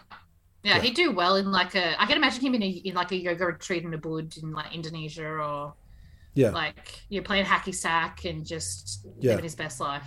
Yeah. I feel that would work. He could just live off the interest of one of his trust fund accounts in a situation like Yeah. that. He's just like, yeah, you know what? I've Yeah. got my yurt. I'm good. Yeah. Yeah. I just do some spearfishing occasionally when I need food. Sell drugs to the tourists. It's fun. So then so Dan's doing his research, unlike either of us for this episode, which is probably the best given what he's actually researching. Yeah. Yes.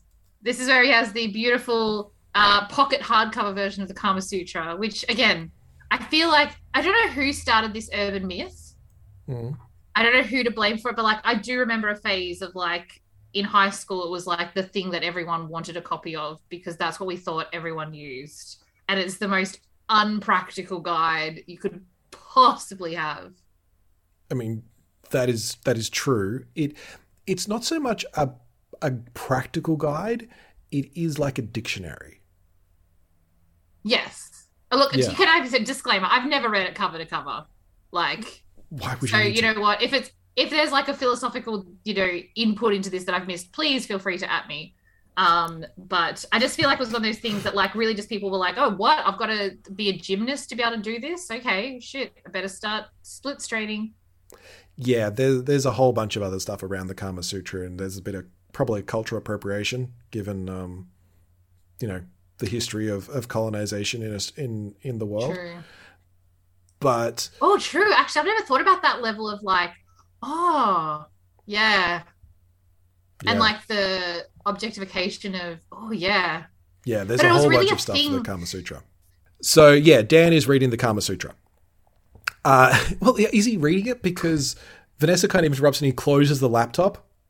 He's got the Kama Sutra out, but he's watching porn. He is watching porn. He claims it's art cinema, but it is porn. No, exactly, Jeremy. He's not watching. He is watching SBS on a Saturday night at 11:30 p.m. when your parents have gone to bed. Was it Sunday? Apparently. I thought it was 'Cause Thursday. I think that's what it used to be. Well, it was. I don't know. Okay, I don't know. you This make is fun. what I've heard. I know we weren't going to get into personal stories. I found a lot of really good world cinema that way. Through watching SBS when your parents had gone to bed at late at night. A little bit. It wasn't so much when my parents had gone to bed, but there were a number of, like, you have the codes in this is what this movie is rated M for, and it might be swearing or drug use or nudity or violence. And there are a number of really well-made art pieces where it's like, yes, but you see someone's butt, so we have to put in a nudity rating. And when you're a kid, you just see, oh, nudity. I want to watch that because it's salacious. And you end up watching some really good films. Okay, Like Dan waiting, Humphries. wait, kind of. You know what? I'm on Dan's side here. There is the potential. Okay, you know what? If you watch Blue is the Warmest Color and tell me it is not a heartbreaking fucking relationship drama with a lot of lesbian sex in it, then you are watching a completely different film. It's like there is graphic lesbian sex in it, but it is this brutal film about the destruction of a relationship. I mean, I really only watched SBS for Iron Chef, so I feel like you and I had very different experiences here growing up. To be fair, Blue is the I only Warmest meant- Color isn't on SBS back then. It's on now. Oh, okay. But yeah, there were some good films that you could watch. Not the ones that Dan's watching. Dan seems to be watching porn. Again, one man's porn is apparently another man's art house cinema. I think Who are we to judge? I think he found some tasteful erotica that is probably Rufus's. I feel Rufus has done a couple of Also- private gallery showings for people. Let's also cover the fact that it's a DVD. So kids, before there was a streaming service that shan't get named anyway, before the internet, well, no, this was during the internet, but before the internet got good and it took you you could download 5 minutes of footage instantly. Yeah. There were these things called DVDs. And then you used to go to a DVD shop or a Blockbuster. And then there was a section that you get double dead, dog dead to go into if you were there with a group of friends for a sleepover, because, you know, and anyone who would dare hire one of these said videos and take it to the counter would, you know, be seen as cool. You put it in because they'd always have a deal, like get 5 videos for $20 or something. We're not even going to get into videos. You get 5. You get 5 movies for $20. So you get like 4 regular movies, and then you get just slip one art house pornography film in there as well. So you could slip through. And so Vanessa interrupts Dan's porn watching, and she wants to talk to him. She wants to talk to him more than Serena does, because she seems to have wanted to very much jump the Humphrey bone when they were not dating earlier. Or maybe they were just discussing it, because she seems to be under the impression that Dan wanted to wait until he was in love, or whatever garbage he was spouting back then, but is very aware now that he wants to shag Serena. And Dan points out that it was different back then because no one wanted to have sex with him. It's like, it's that simple. That is the teenage boy that I believe. It's like quite happy to change his beliefs. Despite the fact that it seems like Vanessa did want to, and he was just so blind to it that he had no idea. I think that's accurate. Yeah. Vanessa very much did want to, but they were such good friends that would have ruined the friendship, and she didn't know he was into her, and then he only said something when she was going to leave. And Vanessa's kind of slut-shaming Serena. She kind of points out like, a girl like her sort of talk, which is not cool. But that's because she likes Dan. Like she's to her, she sees herself in direct competition. She does. Well, she does the very subtle. She does the very subtle. Well, if it were me, I'd want you to do these things. It's like, I do like that. You're right. It is subtle. I did like that. No, well, it is subtle for Dan. Dan doesn't clue in at all. For the audience, it's like, dude, just like give him your bra. That'll work. He'll figure that out. So it is very clear you were now trying to get him to think about you having sex. That is what Vanessa is doing in this scene. Whether it works or not. She just give him good advice. I can't remember what she gives him. But if it were me with you, I'd want you to hide Cedric, maybe get some candles, and replace the football sheets. But take it or leave it. Thanks. I know if I was Serena, that's right. I know if I was Serena, I would want you to put Cedric away. Yeah. There the football sheets and maybe light a few candles. Yeah, that is subtle. All right. Well done. Points to Meek for explaining it. Yes. So for one of the few storylines in this episode that are not about sex is Jenny and her little interactions with Blair. As Jenny goes to see Blair, and is like, oh yeah, thanks for returning that bracelet. It's important to me. And Blair's like, I don't give a shit. I really do not care what you stuck into my party, and I'm not going to help you ever again. Which obviously is devastating to Jenny, who's like, you know what? I don't need help ever again. Yeah. I can't remember why this happens, but Blair then's like, well, I'll tell you a secret. Nate's going to ask me to marry him. It's like, what? No, I don't think at this stage she's not totally ousting Jenny yet. Yeah, okay. Yet. Because like I said, but she's just kind of trying to keep that alpha, because I think she is like, I think for Blair can see what's coming. And Blair's like, oh, you could, if you really wanted to put your mind to it, I reckon you could take me down, but I'm not going to let you know that I know that you know that. Or let you know that at all. Yeah. Yeah. Yeah. She wants to keep Jenny in the dark and keep Jenny as a submissive. Yes. Phrasing was intentional in that case. Yeah. But yeah, and then she tells her, and then Jenny, becomes, once Blair talks about like getting proposed, then Jenny has like an internal like turmoil about, does she come out? And then she's like, I don't want to hurt you. Does she come out? And she comes out and tells Blair the truth about her and Nate at the ball. Yeah.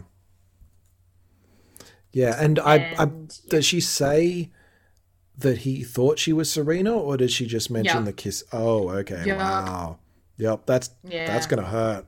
Wow. You see Blair get glassy eyed, and that's when she says to Jenny, she like lashes out at Jenny, like, you know, go, like, that's when she's like, nah, you're done.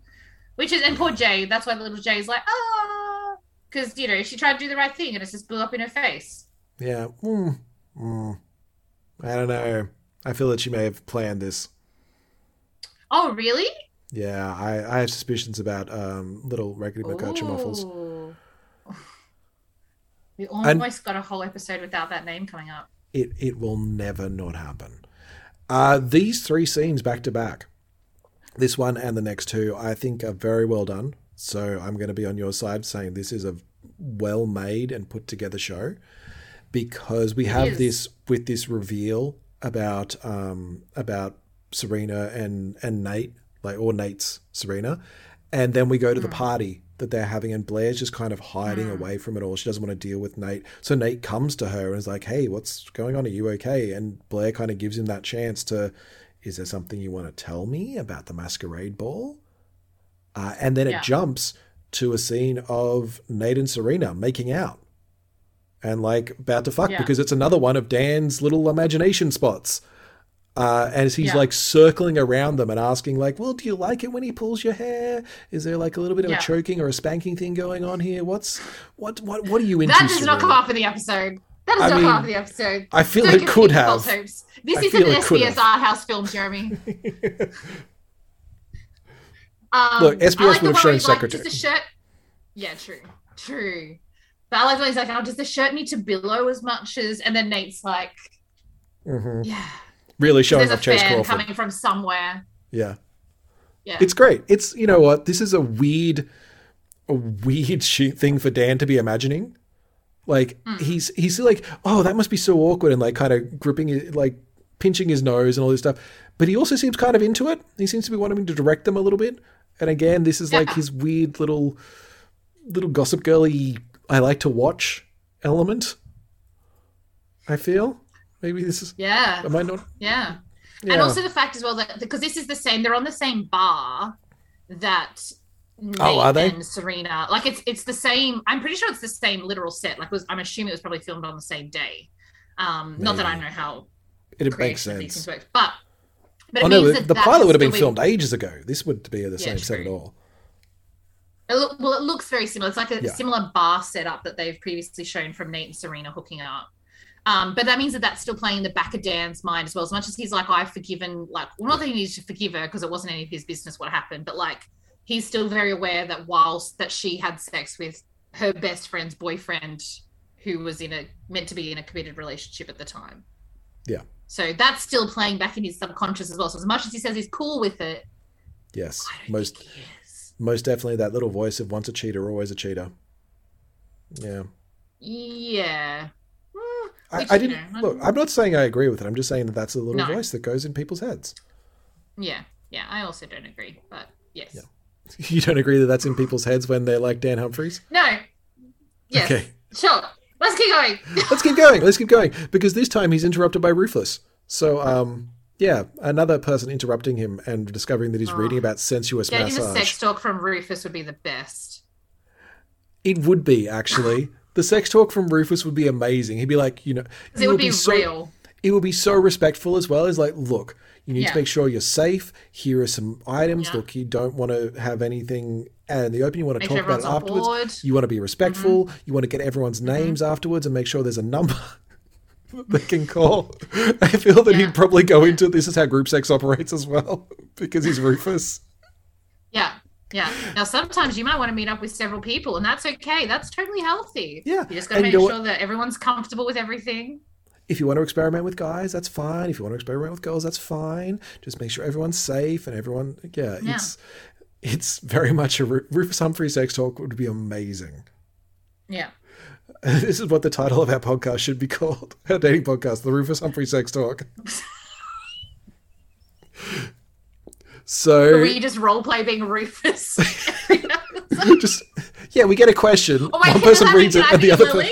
Can I be Sure. Lily and you get to be Rufus? Amazing. Sure. It is the Gossip Girl spin-off podcast that nobody is asking for. Nobody's asking for. Nobody. But it's going to happen because whoever actually asked for a podcast we made. It is. And, okay, this is a proof why Rufus Humphrey would have great sex talk, because he realizes what's happening with Dan almost immediately. Yes. As soon as he encounters it, he gets out of his head dealing with Allison and just goes, you know what? I'm busy at the gallery for the next 24 hours. Just the loft is going to be parentless. Yeah, here's the number if you need to call me. But if you need advice, what do I do now, Dad? If you need my recipe for waffles the next morning, it's taped to the fridge. But I'm just going to go. I'm going to be out of here. No questions. And I mean, he is also saying, I'm going to be there and you can come if you want. I'm giving you that out. If you're not comfortable yet, if you're not ready yet, you can use this as an excuse to say, oh, but my dad's making me work. And Dan's like, no, I think I'm ready. I think I'm going to stay at the loft. And Rufus is like, cool. Be safe. Condoms in the counter beside my bed. Rufus would have he wouldn't make someone go through someone else's. No, he wouldn't. There'd be a bowl by the door. Because also, those regular dads. I'm like a cool dad. He so is. He is the cool dad in inverted commas. I'd have you just try it here with me when it's safe. Just ask me, do you guys want to try anything? Well, that's weird now. If it's alcohol, it's okay. If it's sex talk, you go to a weird place. Let's keep moving through the episode. Let's keep moving. So Vanessa and Jenny are basically filling in for Dan instead, since he's bailed on the gallery setup. So they're there instead. And Vanessa's like, hey, great, you told Blair. That's really good of you. You did the right thing. And maybe your parents could actually communicate and be honest. And I feel that she's just kind of making sure the separation is done so she can move in on Rufus herself. Look, I can write my fanfic in my head that she's gone, you know what? The Dan Humphrey, useless. He's clearly got this whole virgin thing going on, but Rufus, we know Rufus fucks. We got proof, like, from 2 kids. You can see Jeremy's Tumblr fanfic. We'll post the link up after this. Live journal, thank you very much. It's definitely going to be the live journal. I knew it wasn't Tumblr. I knew as soon as I said, I'm like, it's not, there's another site. Exactly, thank you. Sorry, apologies. And then you can have your other, your pictorial on 4chan. Oh my gosh. Your pictorial. I'm going to get a reputation. Board of dead Humphreys. I blame you for picking the show. So at the Waldorf dinner that we're finally at, Howard is like, Howard must be blitzed out of his brain. He's he's not reading the I don't know room what at drugs all. are, but he seems weird. Like, I genuinely don't actually know if that's what people act like.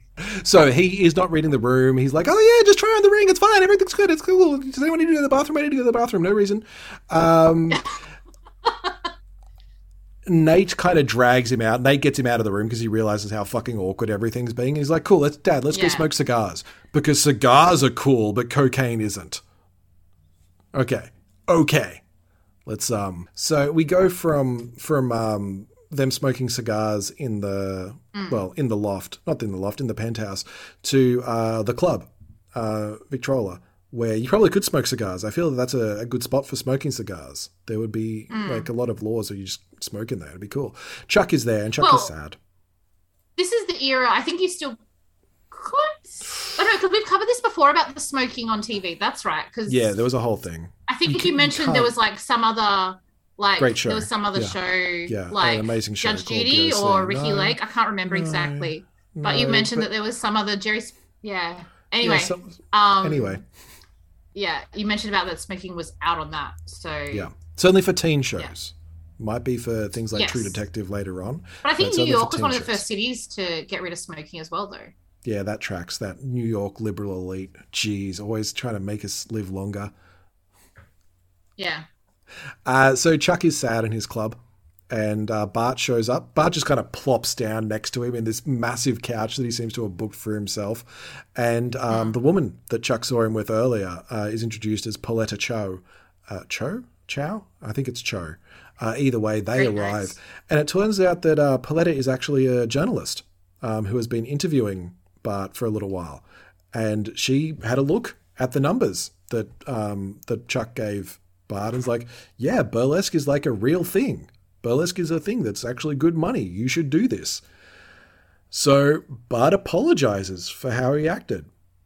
Again, Bart Bass, good dad. He realized he didn't overreact. He reacted the way that he felt was necessary, and when he realizes he was wrong, he goes and apologizes. He owns his mistake. He owns his mistake, which you know who doesn't do that, even despite the fact that he is clearly having that behavior modeled for him on a regular basis. It seems fucking Chuck. Lily. Either way, Bart agrees. I'm going to invest in your club. You can run this place. We'll see how it goes. And it's been weird. I haven't been able to reach Lily at all. I should invite her down. And Chuck has to explain what he did, which is not great. So Nate and Howard, again, parents or fathers and sons arguing. So they're really backing these scenes together really well for this second third of the episode. And so they're arguing. They're downstairs from it. And Nate's like, Dad, you've got a problem. I learned it from watching you, Dad. I learned it from watching you. No, he didn't at all. They're talking about how Nate's just like, you're a drug addict. You have so many issues. And Howard's saying, no, I'm the parent. You're the child. You do what I say. Yes. And wants to go back inside. And Nate's like, no, we're not done. We're not done talking about that. And that is when Howard fucking clocks him. Yeah. Which I still remember watching that before. That was still I don't know. For me, as much as all the sex and stuff I know Gossip Girl is about, but like the fact that his dad just like straight out, because it's not even like, you know how sometimes they play out in scenes like, you know, there's a tussle and someone means to hit someone else and they hit the person they're actually, you know, care for, and that's a bit of a this is just he straight out just like king hits his son. He does. He just smacks him right in the face, knocks him down to the ground. Like, this isn't just like a sucker punch. This knocks him down. It's like, dude, like it's not even, I would have thought like a backhand or a cuff or something. Like, no, get out of my way, like a shove. This is just, I'm going to punch you and smack.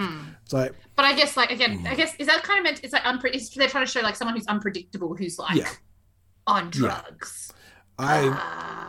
I feel like this probably isn't the first time. Like, not for a while. That is hit Nate, sorry. Yeah, I feel like this has happened before. Like, not to this level. It's not like he's like closed fist smacking her around, but it's just like pushes and shoves and things, because they have that equal sort of relationship when they go running, but it's very much Howard's always like, I'm the one in charge. So you do what I say, and if you don't, you get smacked down or you get grounded or whatever. But when he was little, he like gave him a shove, he gave him a smack around the ear, that kind of thing. And this is just kind of an extension from that, because he does it without like, it's not premeditated. It's just lashing out. And so far we haven't seen him like be that sort of guy. Like, obviously he might be hiding it, but I feel that this is just his reaction. It's creepy. I don't want to talk about it anymore, honestly. We'll keep moving through it. Unless you want to delve into it more. No, I think it's an important thing. I think it defines the relationship between those two, and it makes, talking about like building a good villain, like, holy shit, that's a way you can totally make a party hate someone. Straight up. This is the kick the puppy moment, or he's not quite the moral event horizon that he's completely unredeemable from here, but he's not. He is now the villain that we dislike. Yeah. And it's interesting that the cops just happen to be driving past at this exact moment and see what looks like a tussle, so they decide to stop. And the New York police doing a really good job for once, going over to Nate first and being like, hey, is everything okay? Not asking the adult who's like, I'm his dad, it's fine. He's like, no, I asked him. Yeah. And Nate turns his dad in. Yeah. I'm sorry, Dad. Check his pockets. Yeah. Check his pockets while you're there. Is it wrong that I find Nate hot here? I don't think it's wrong to find Nate hot, full stop. But he's just got punched by his dad and he's like getting him arrested. It's like, this isn't probably the best time for Nate to be hot. But it's showing that he's a strong, like, you know, he's still like, he's owning it and he's standing up for himself. And like, because I'm sure a lot of people in that situation would say, no, everything's fine. Yeah, I'm sure there are a bunch of people. For various reasons, not to say that it's their, you know, but in that situation, that takes a lot of strength. There's no right or wrong response in that situation. No. You do what is safe for you at the time, but yeah, where if this is the beginning of Chuck's redemptive arc, this is the turning point for Nate's self-discovery arc. Like, he's been talking about it before, and we've seen him be like, "Oh yeah, I like." Chuck's called him on it. It's like, well, you want to find out who you are. Who the fuck are you? Even trying? And now he's started to find out, when the chips are down, this is who I am. Yeah. So, yeah. Way to go, Nate.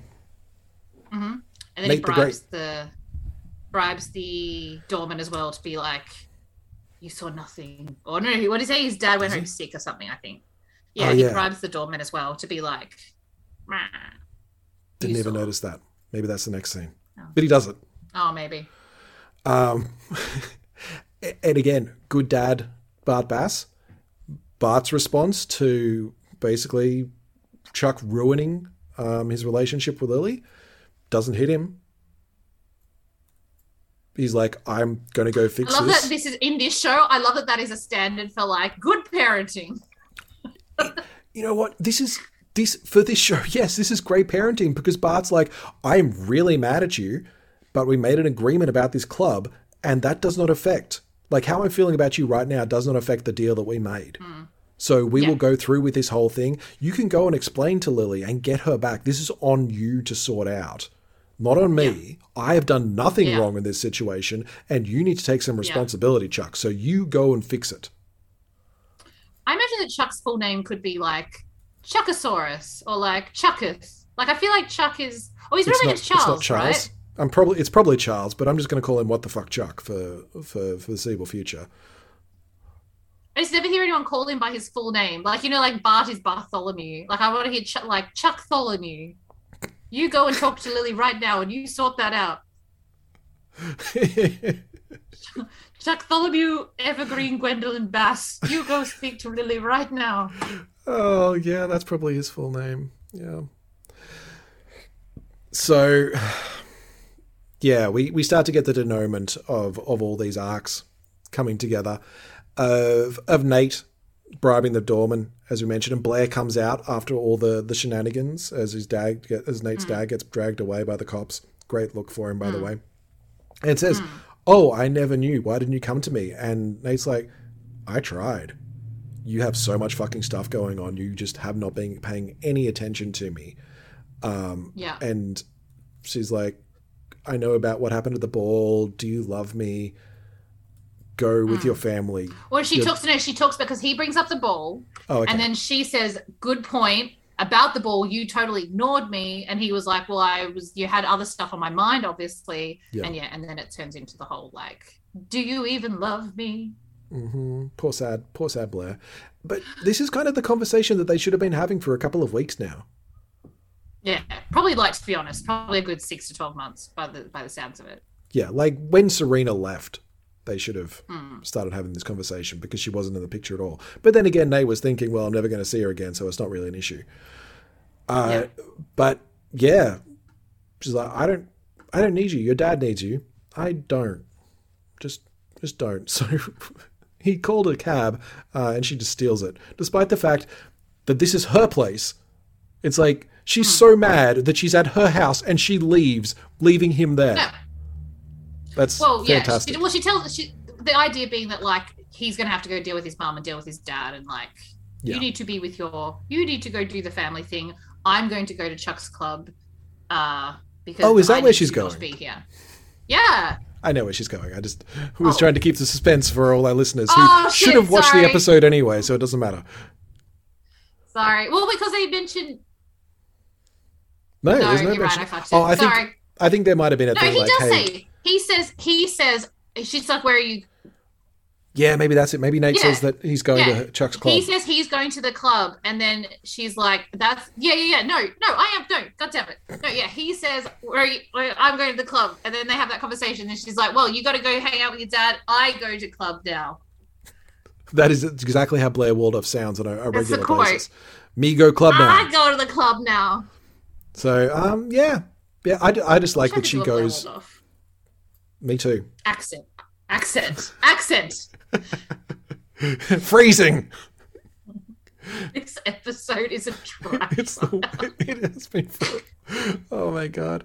And what was I going to say about it? It doesn't matter. Let's keep going.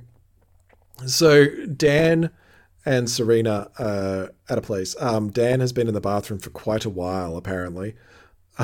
So Serena just waiting for him this whole time. Saint Serena, because her patience here must be very tested. Waiting for her boyfriend to just kind of. He is now ready to make love. He has prepared himself, mind, body, and soul. Yeah, this he doesn't say that, but I feel that is the kind of thing that he would have said in this situation. He's in the mirror. He's in the mirror looking and going, "Dan, you can do this. Dan, you just got to believe in yourself. You're a strong, confident young man who doesn't need anybody's approval." But he's made his room all romantic and shit. He's hidden Cedric away. He's got rid of the football sheets. He's putting candles, most likely. He's just done the standard TV romance look. Serena's pretty wowed by it, and I can see why. It's like he has put the effort in. He's tried to make it special. It might be a fire hazard, but still, it's a thing.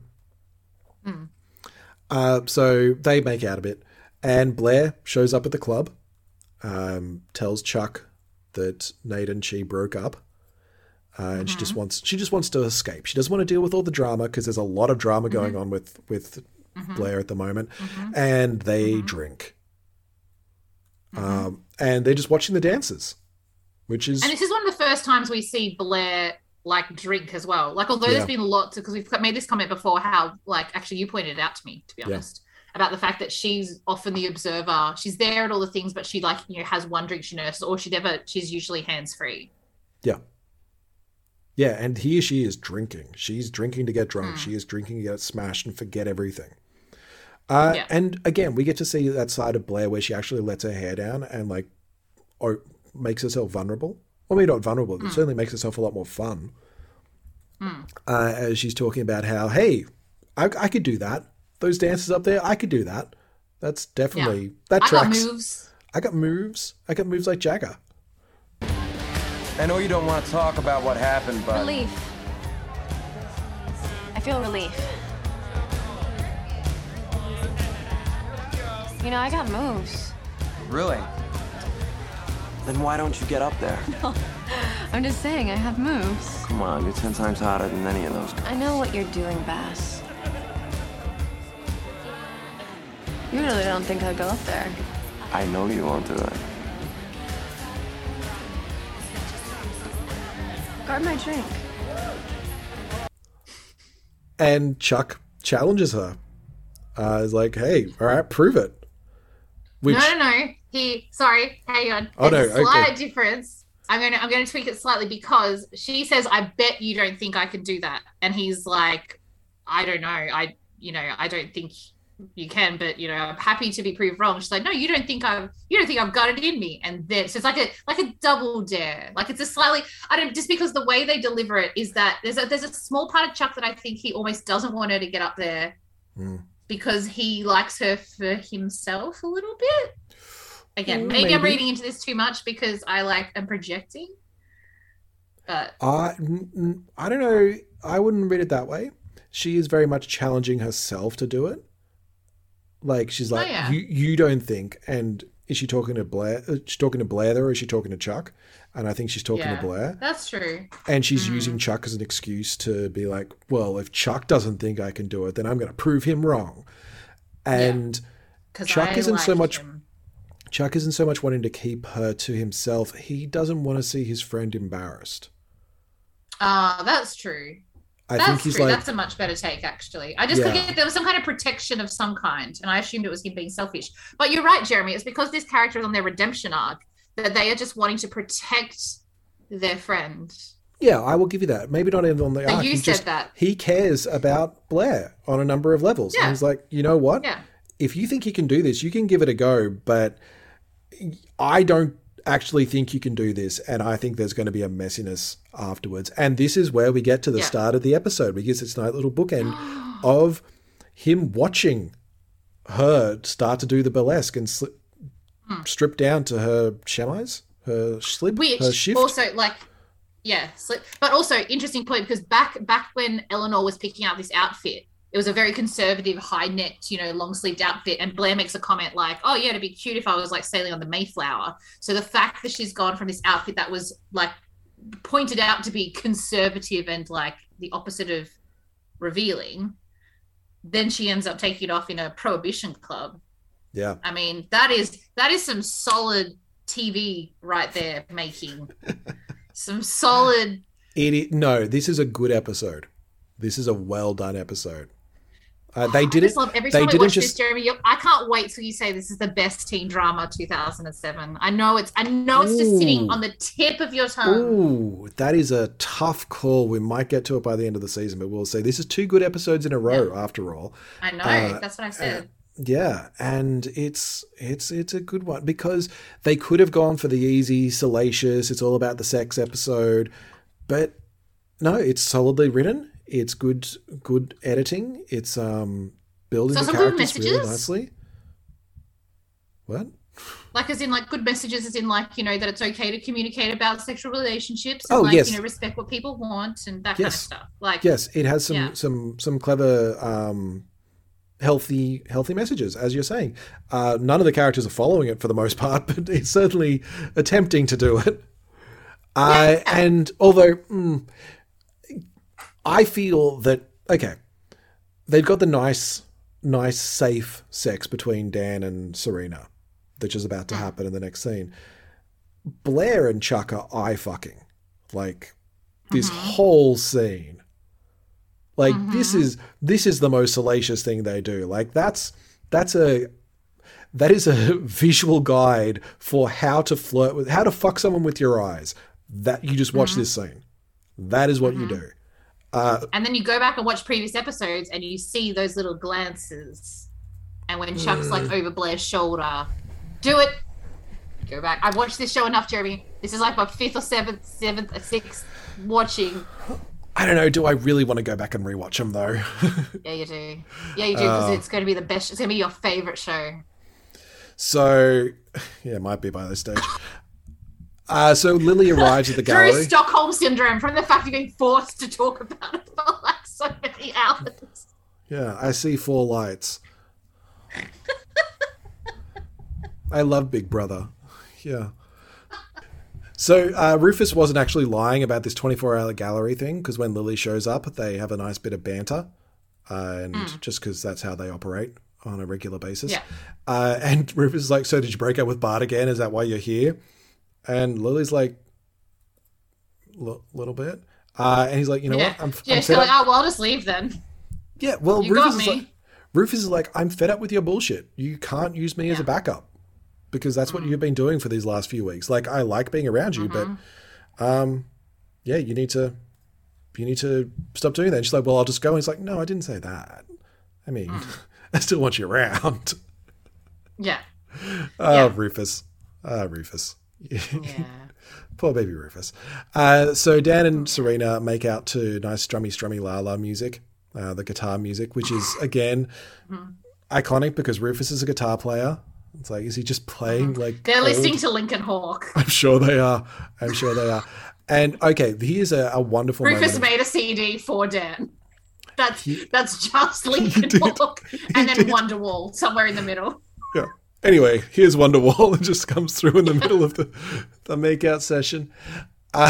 We should remark, this is a really good scene about consent and communication, because... they're making out and it's getting really hot and heavy. I'm pretty certain they're both naked under the sheet. I don't quite remember. But Serena stops him and it's like, wait. And he's like, oh, wait, did I do something wrong? Like total fear. And she says, no, I'm scared. I'm really happy to be here with you right now.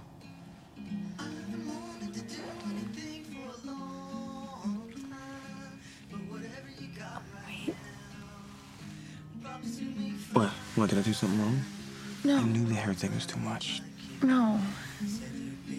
No, it's just, It's never good. What? I'm scared. Of me? No. Well, yes, but... No, I've never... You've never... You're not... No. All right. No, I wish. It's just nobody's ever looked at me the way you just did. In fact, I don't think they looked at me at all. You think I'm crazy, don't you? No, I don't. Are you mad? Come here.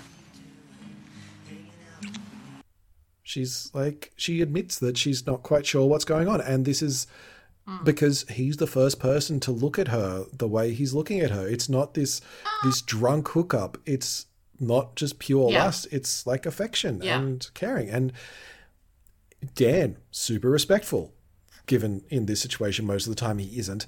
But in this one, he is. She says, stop, and he does immediately. And he's like, we can just back off and see what you're comfortable with. You know what? Really well written scene as well, because he comforts her and they just cuddle for a bit. And that's really nice. Well done show. Yeah. Bet you that hasn't happened in any other shows about teen drama. I've never seen it before in my life.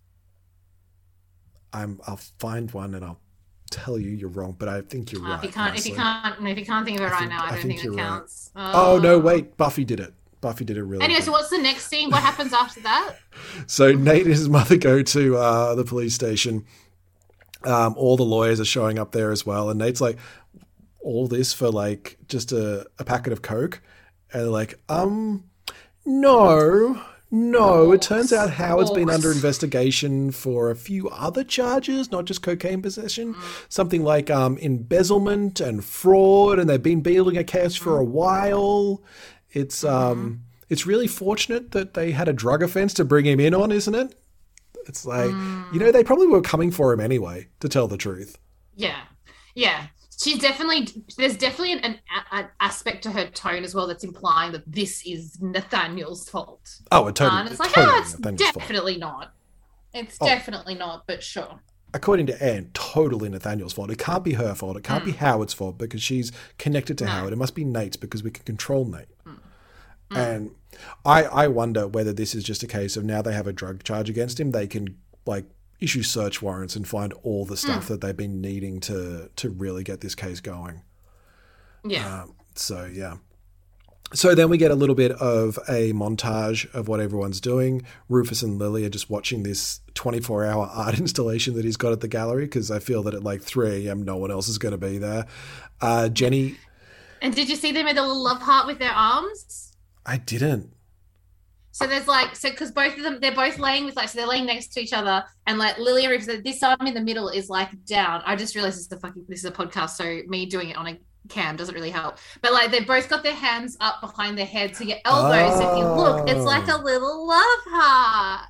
That's really well done. The cinematography should be applauded for this. This is a good, well shot episode. Suddenly the money that they threw into it is starting to come out. This is really well done. Well, it's good that they're all happy because Jenny's about to throw a cat amongst the pigeons because she heads up to Hudson and shows up at a door and is like, Mom, it's time to come home. Oh, that was a good Jenny.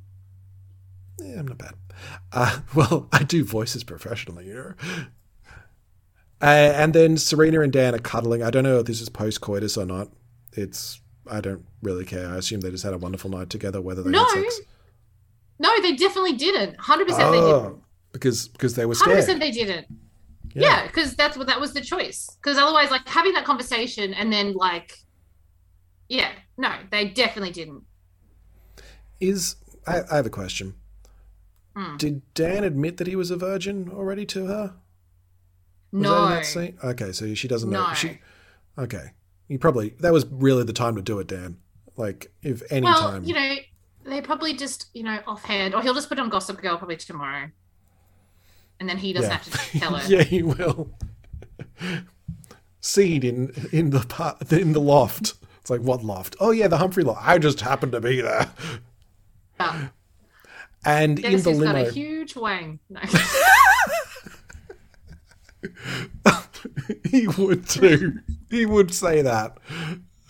So what are the odds? How did Gossip Girl know? Oh, weird. Gossip Girl must be Serena. The most important scene. The most important scene of the series. I wouldn't say the series. Certainly the most important scene of the episode. This is where everything changes. I would say this is the Because point. where everything's been leading to. Yes, because in the limo ride home, I'm assuming they're just taking Blair back to her place.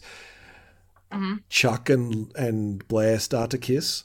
And honestly, the way they do this is the most high school thing this show has done. Just that idea of being kind of drunk and that closeness to someone is, oh, maybe we just make out now. Like, why not? I mean, it's just fun right now. That felt very high school to me. Because that never happens as an adult. Like, that is only a teenage experience that no adult ever has. Okay. Okay, that happens all the time as adults as well. But the fact that this is not a good idea for them. I mean, again, I don't know, something about it struck me as very teenage. Yeah, okay.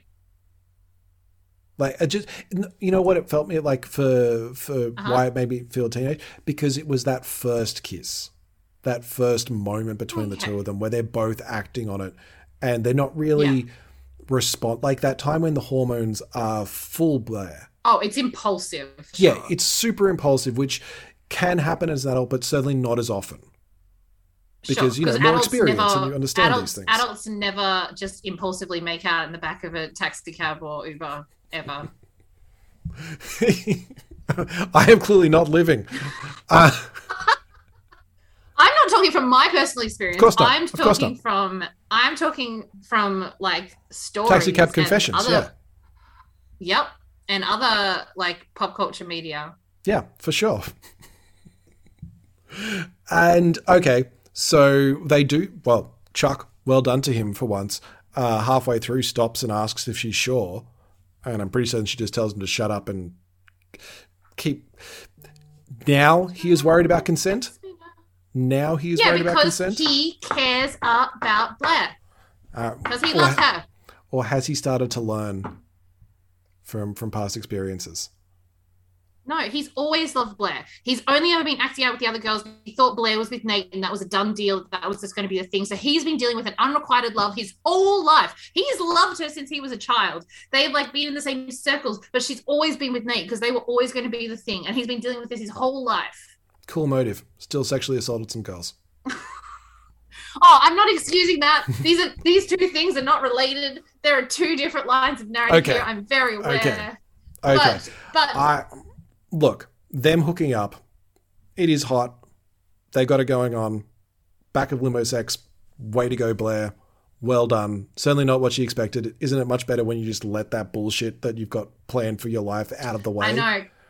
Coming from the person who had such a like concrete plan of like, you know, at the masquerade ball with like all these things, she would have had some suite booked and some like, you know, theme, and she would have had like, you know, probably specific outfits and stuff planned. Yeah. All of it out the proverbial limo window or sunroof. Along with her underwear. To be decapitated on a sign. It's a 6 Feet Under reference. Haven't watched that show in a while. Yeah, I should go back and watch that one instead of this. That's a good show. Actually, hey, hang on. Different shows, good for different reasons, but side note, great show. Should definitely go back and watch that.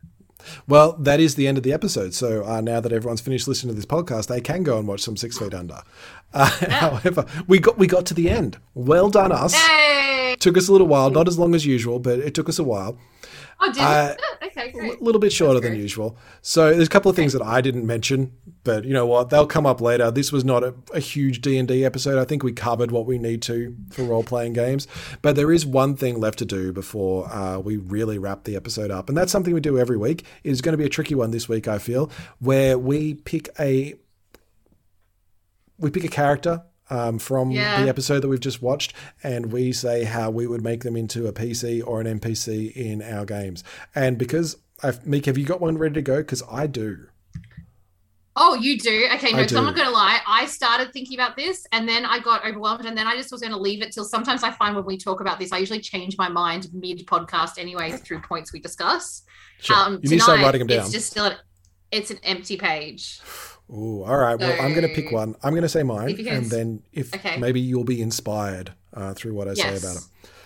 Okay. So mine is I don't feel I've gone early on a couple of them before. Obviously, I went early with Blair and I went early with Rufus. This one is I don't feel going to be an early one. It is Anne Archibald. It's Nate's mother. Yeah. Okay. Interesting. Because she would make a really good NPC, not quite villain, but somebody who gets in the way of the party every single time that like can never see the good in them. Just a total antagonist. Like anything you try, they will try to block you. And just whatever you do, if you save the village, it's like great. Now we've got so many mouths to feed. Like when we're going to die because of starvation, it's like yes, there was a plague, but it was killing people off that might have had to like a super horrible person that also kind of puts all of their good things in a bad light and very passive aggressive about it as well. It's like, yeah, you destroyed the bandits, but those bandits were some people's family, you know. Yeah. And just can't see the good in what the party does. It's super irritating, and I'd really hate to be the game master running them. But that would be the person I would pick because I know it would be a character that the party would love to hate. Yeah. Yeah, and that's what Anne Archibald is representing in this. Like the constant victim blaming of Nate, of putting everything on him because unable to accept the responsibility that she and Howard have had. That dislike, strong dislike, but good character to use as a villain and a nasty person. Or like the two I see to the BBEG as well. Like that, you know, the head goon or the like, you know, I'm trying to think, who's Strahd? Doesn't Strahd have a 2IC? He does. I believe it's Casimir, the elf. No, it's a different name, but it's certainly an elf steward who has kind of sees Strahd as a brother and will just do anything for him. Yeah. Yeah, that's amazingly clever. I'm definitely not going to come up with anything of that level of thought. That's you know what, Jeremy, I'm going to give you a point for that. Well, thank you. See, if anyone wants to work out the rubric for how the point system works, feel free to email it in. The reason I always have much deeper thoughts into these, not saying much deeper than you, just deeper in general, is because I don't allow myself to watch the next episode until I have filled out all these little sections, and one of them is the NPC. So I have to come up with someone before I get to see what happens next. See, I really want to choose Chuck. Might be the time. I really feel like I'm going to. No, I just love enthusiastic Chuck so much. I want to play this episode Chuck so bad with like his little heart finally getting what it wants and like. Oh, but he ruins he hurts everyone around him in this episode. Well, not everyone around him. He screws things up for Bart just because he wants to make Bart hurt. It's like that's not a great. I don't think it was that malicious. Like I still don't think. I think it was just a kid who was drunk on Bellinis, saying stuff, and he was really just trying to help to let Lily know what was really happening, so that she could make a better choice. Maybe. I don't know. I'll give you that he was drunk, and he probably wouldn't have done it if he was sober. But there was a deliberate choice. To like he saw it was Lily and he's like, I know what I'll tell her. I'll tell her this and that'll screw Dad over. It's like that was a deliberate choice. He didn't have to tell her at all. So I feel that there's a little bit he's not a great person. But he has a spark of humanity in him. Okay. I'm gonna leave Chuck then because again I don't want to pick too soon. And yeah, I'm gonna pick too soon, but I'm gonna go with the one note I hadn't made that was, and then I crossed it out. But I'm gonna go with it. It's a bit boring, but Nate, right, as PC Nate, Rogue Nate. Oh yeah. Going in to find his dad's drug deal, like Mission Impossible soundtrack. Nate. I don't necessarily think he's a good rogue. I think he just gets a couple of lucky rolls every now and again. He's lucky. Yeah. Maybe he's a halfling rogue. No, he's too pretty for a halfling rogue. Don't judge a halfling by its I'm just saying that he has a lot of elf blood in him. So Chase Crawford is very pretty. He and Serena.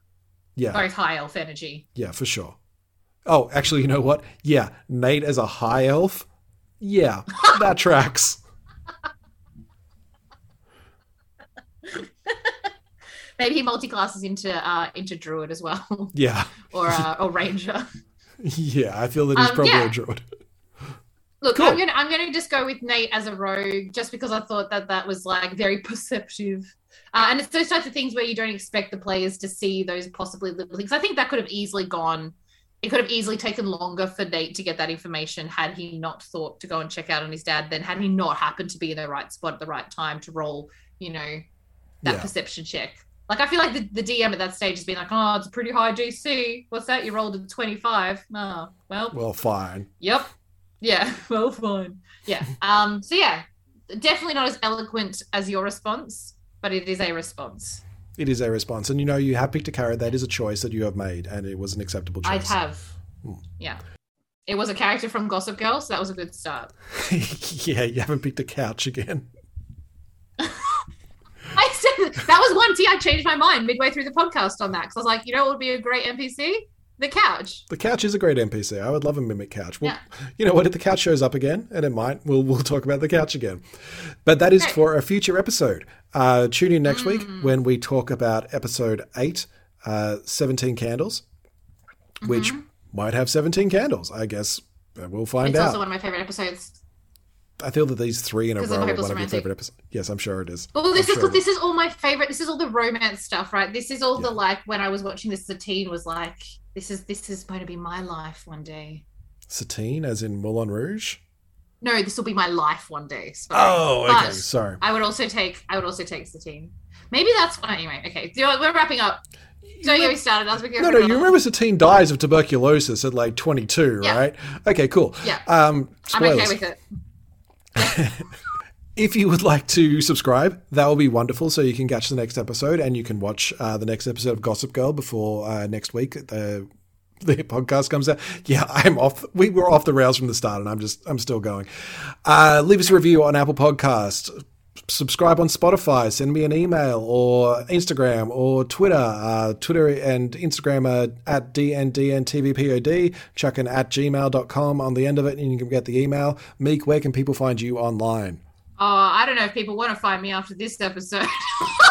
Or you don't want them to find you more accurately? No, I am at blushing_bard, which actually is an appropriate handle considering the episode we've just done. Yes, that's I am very definitely true. a blushing_bard right now. What else do I say? I think that's pretty much everything. Stay safe, be kind to yourselves, and until next time, may all your hits be crits. Bye. Sorry again.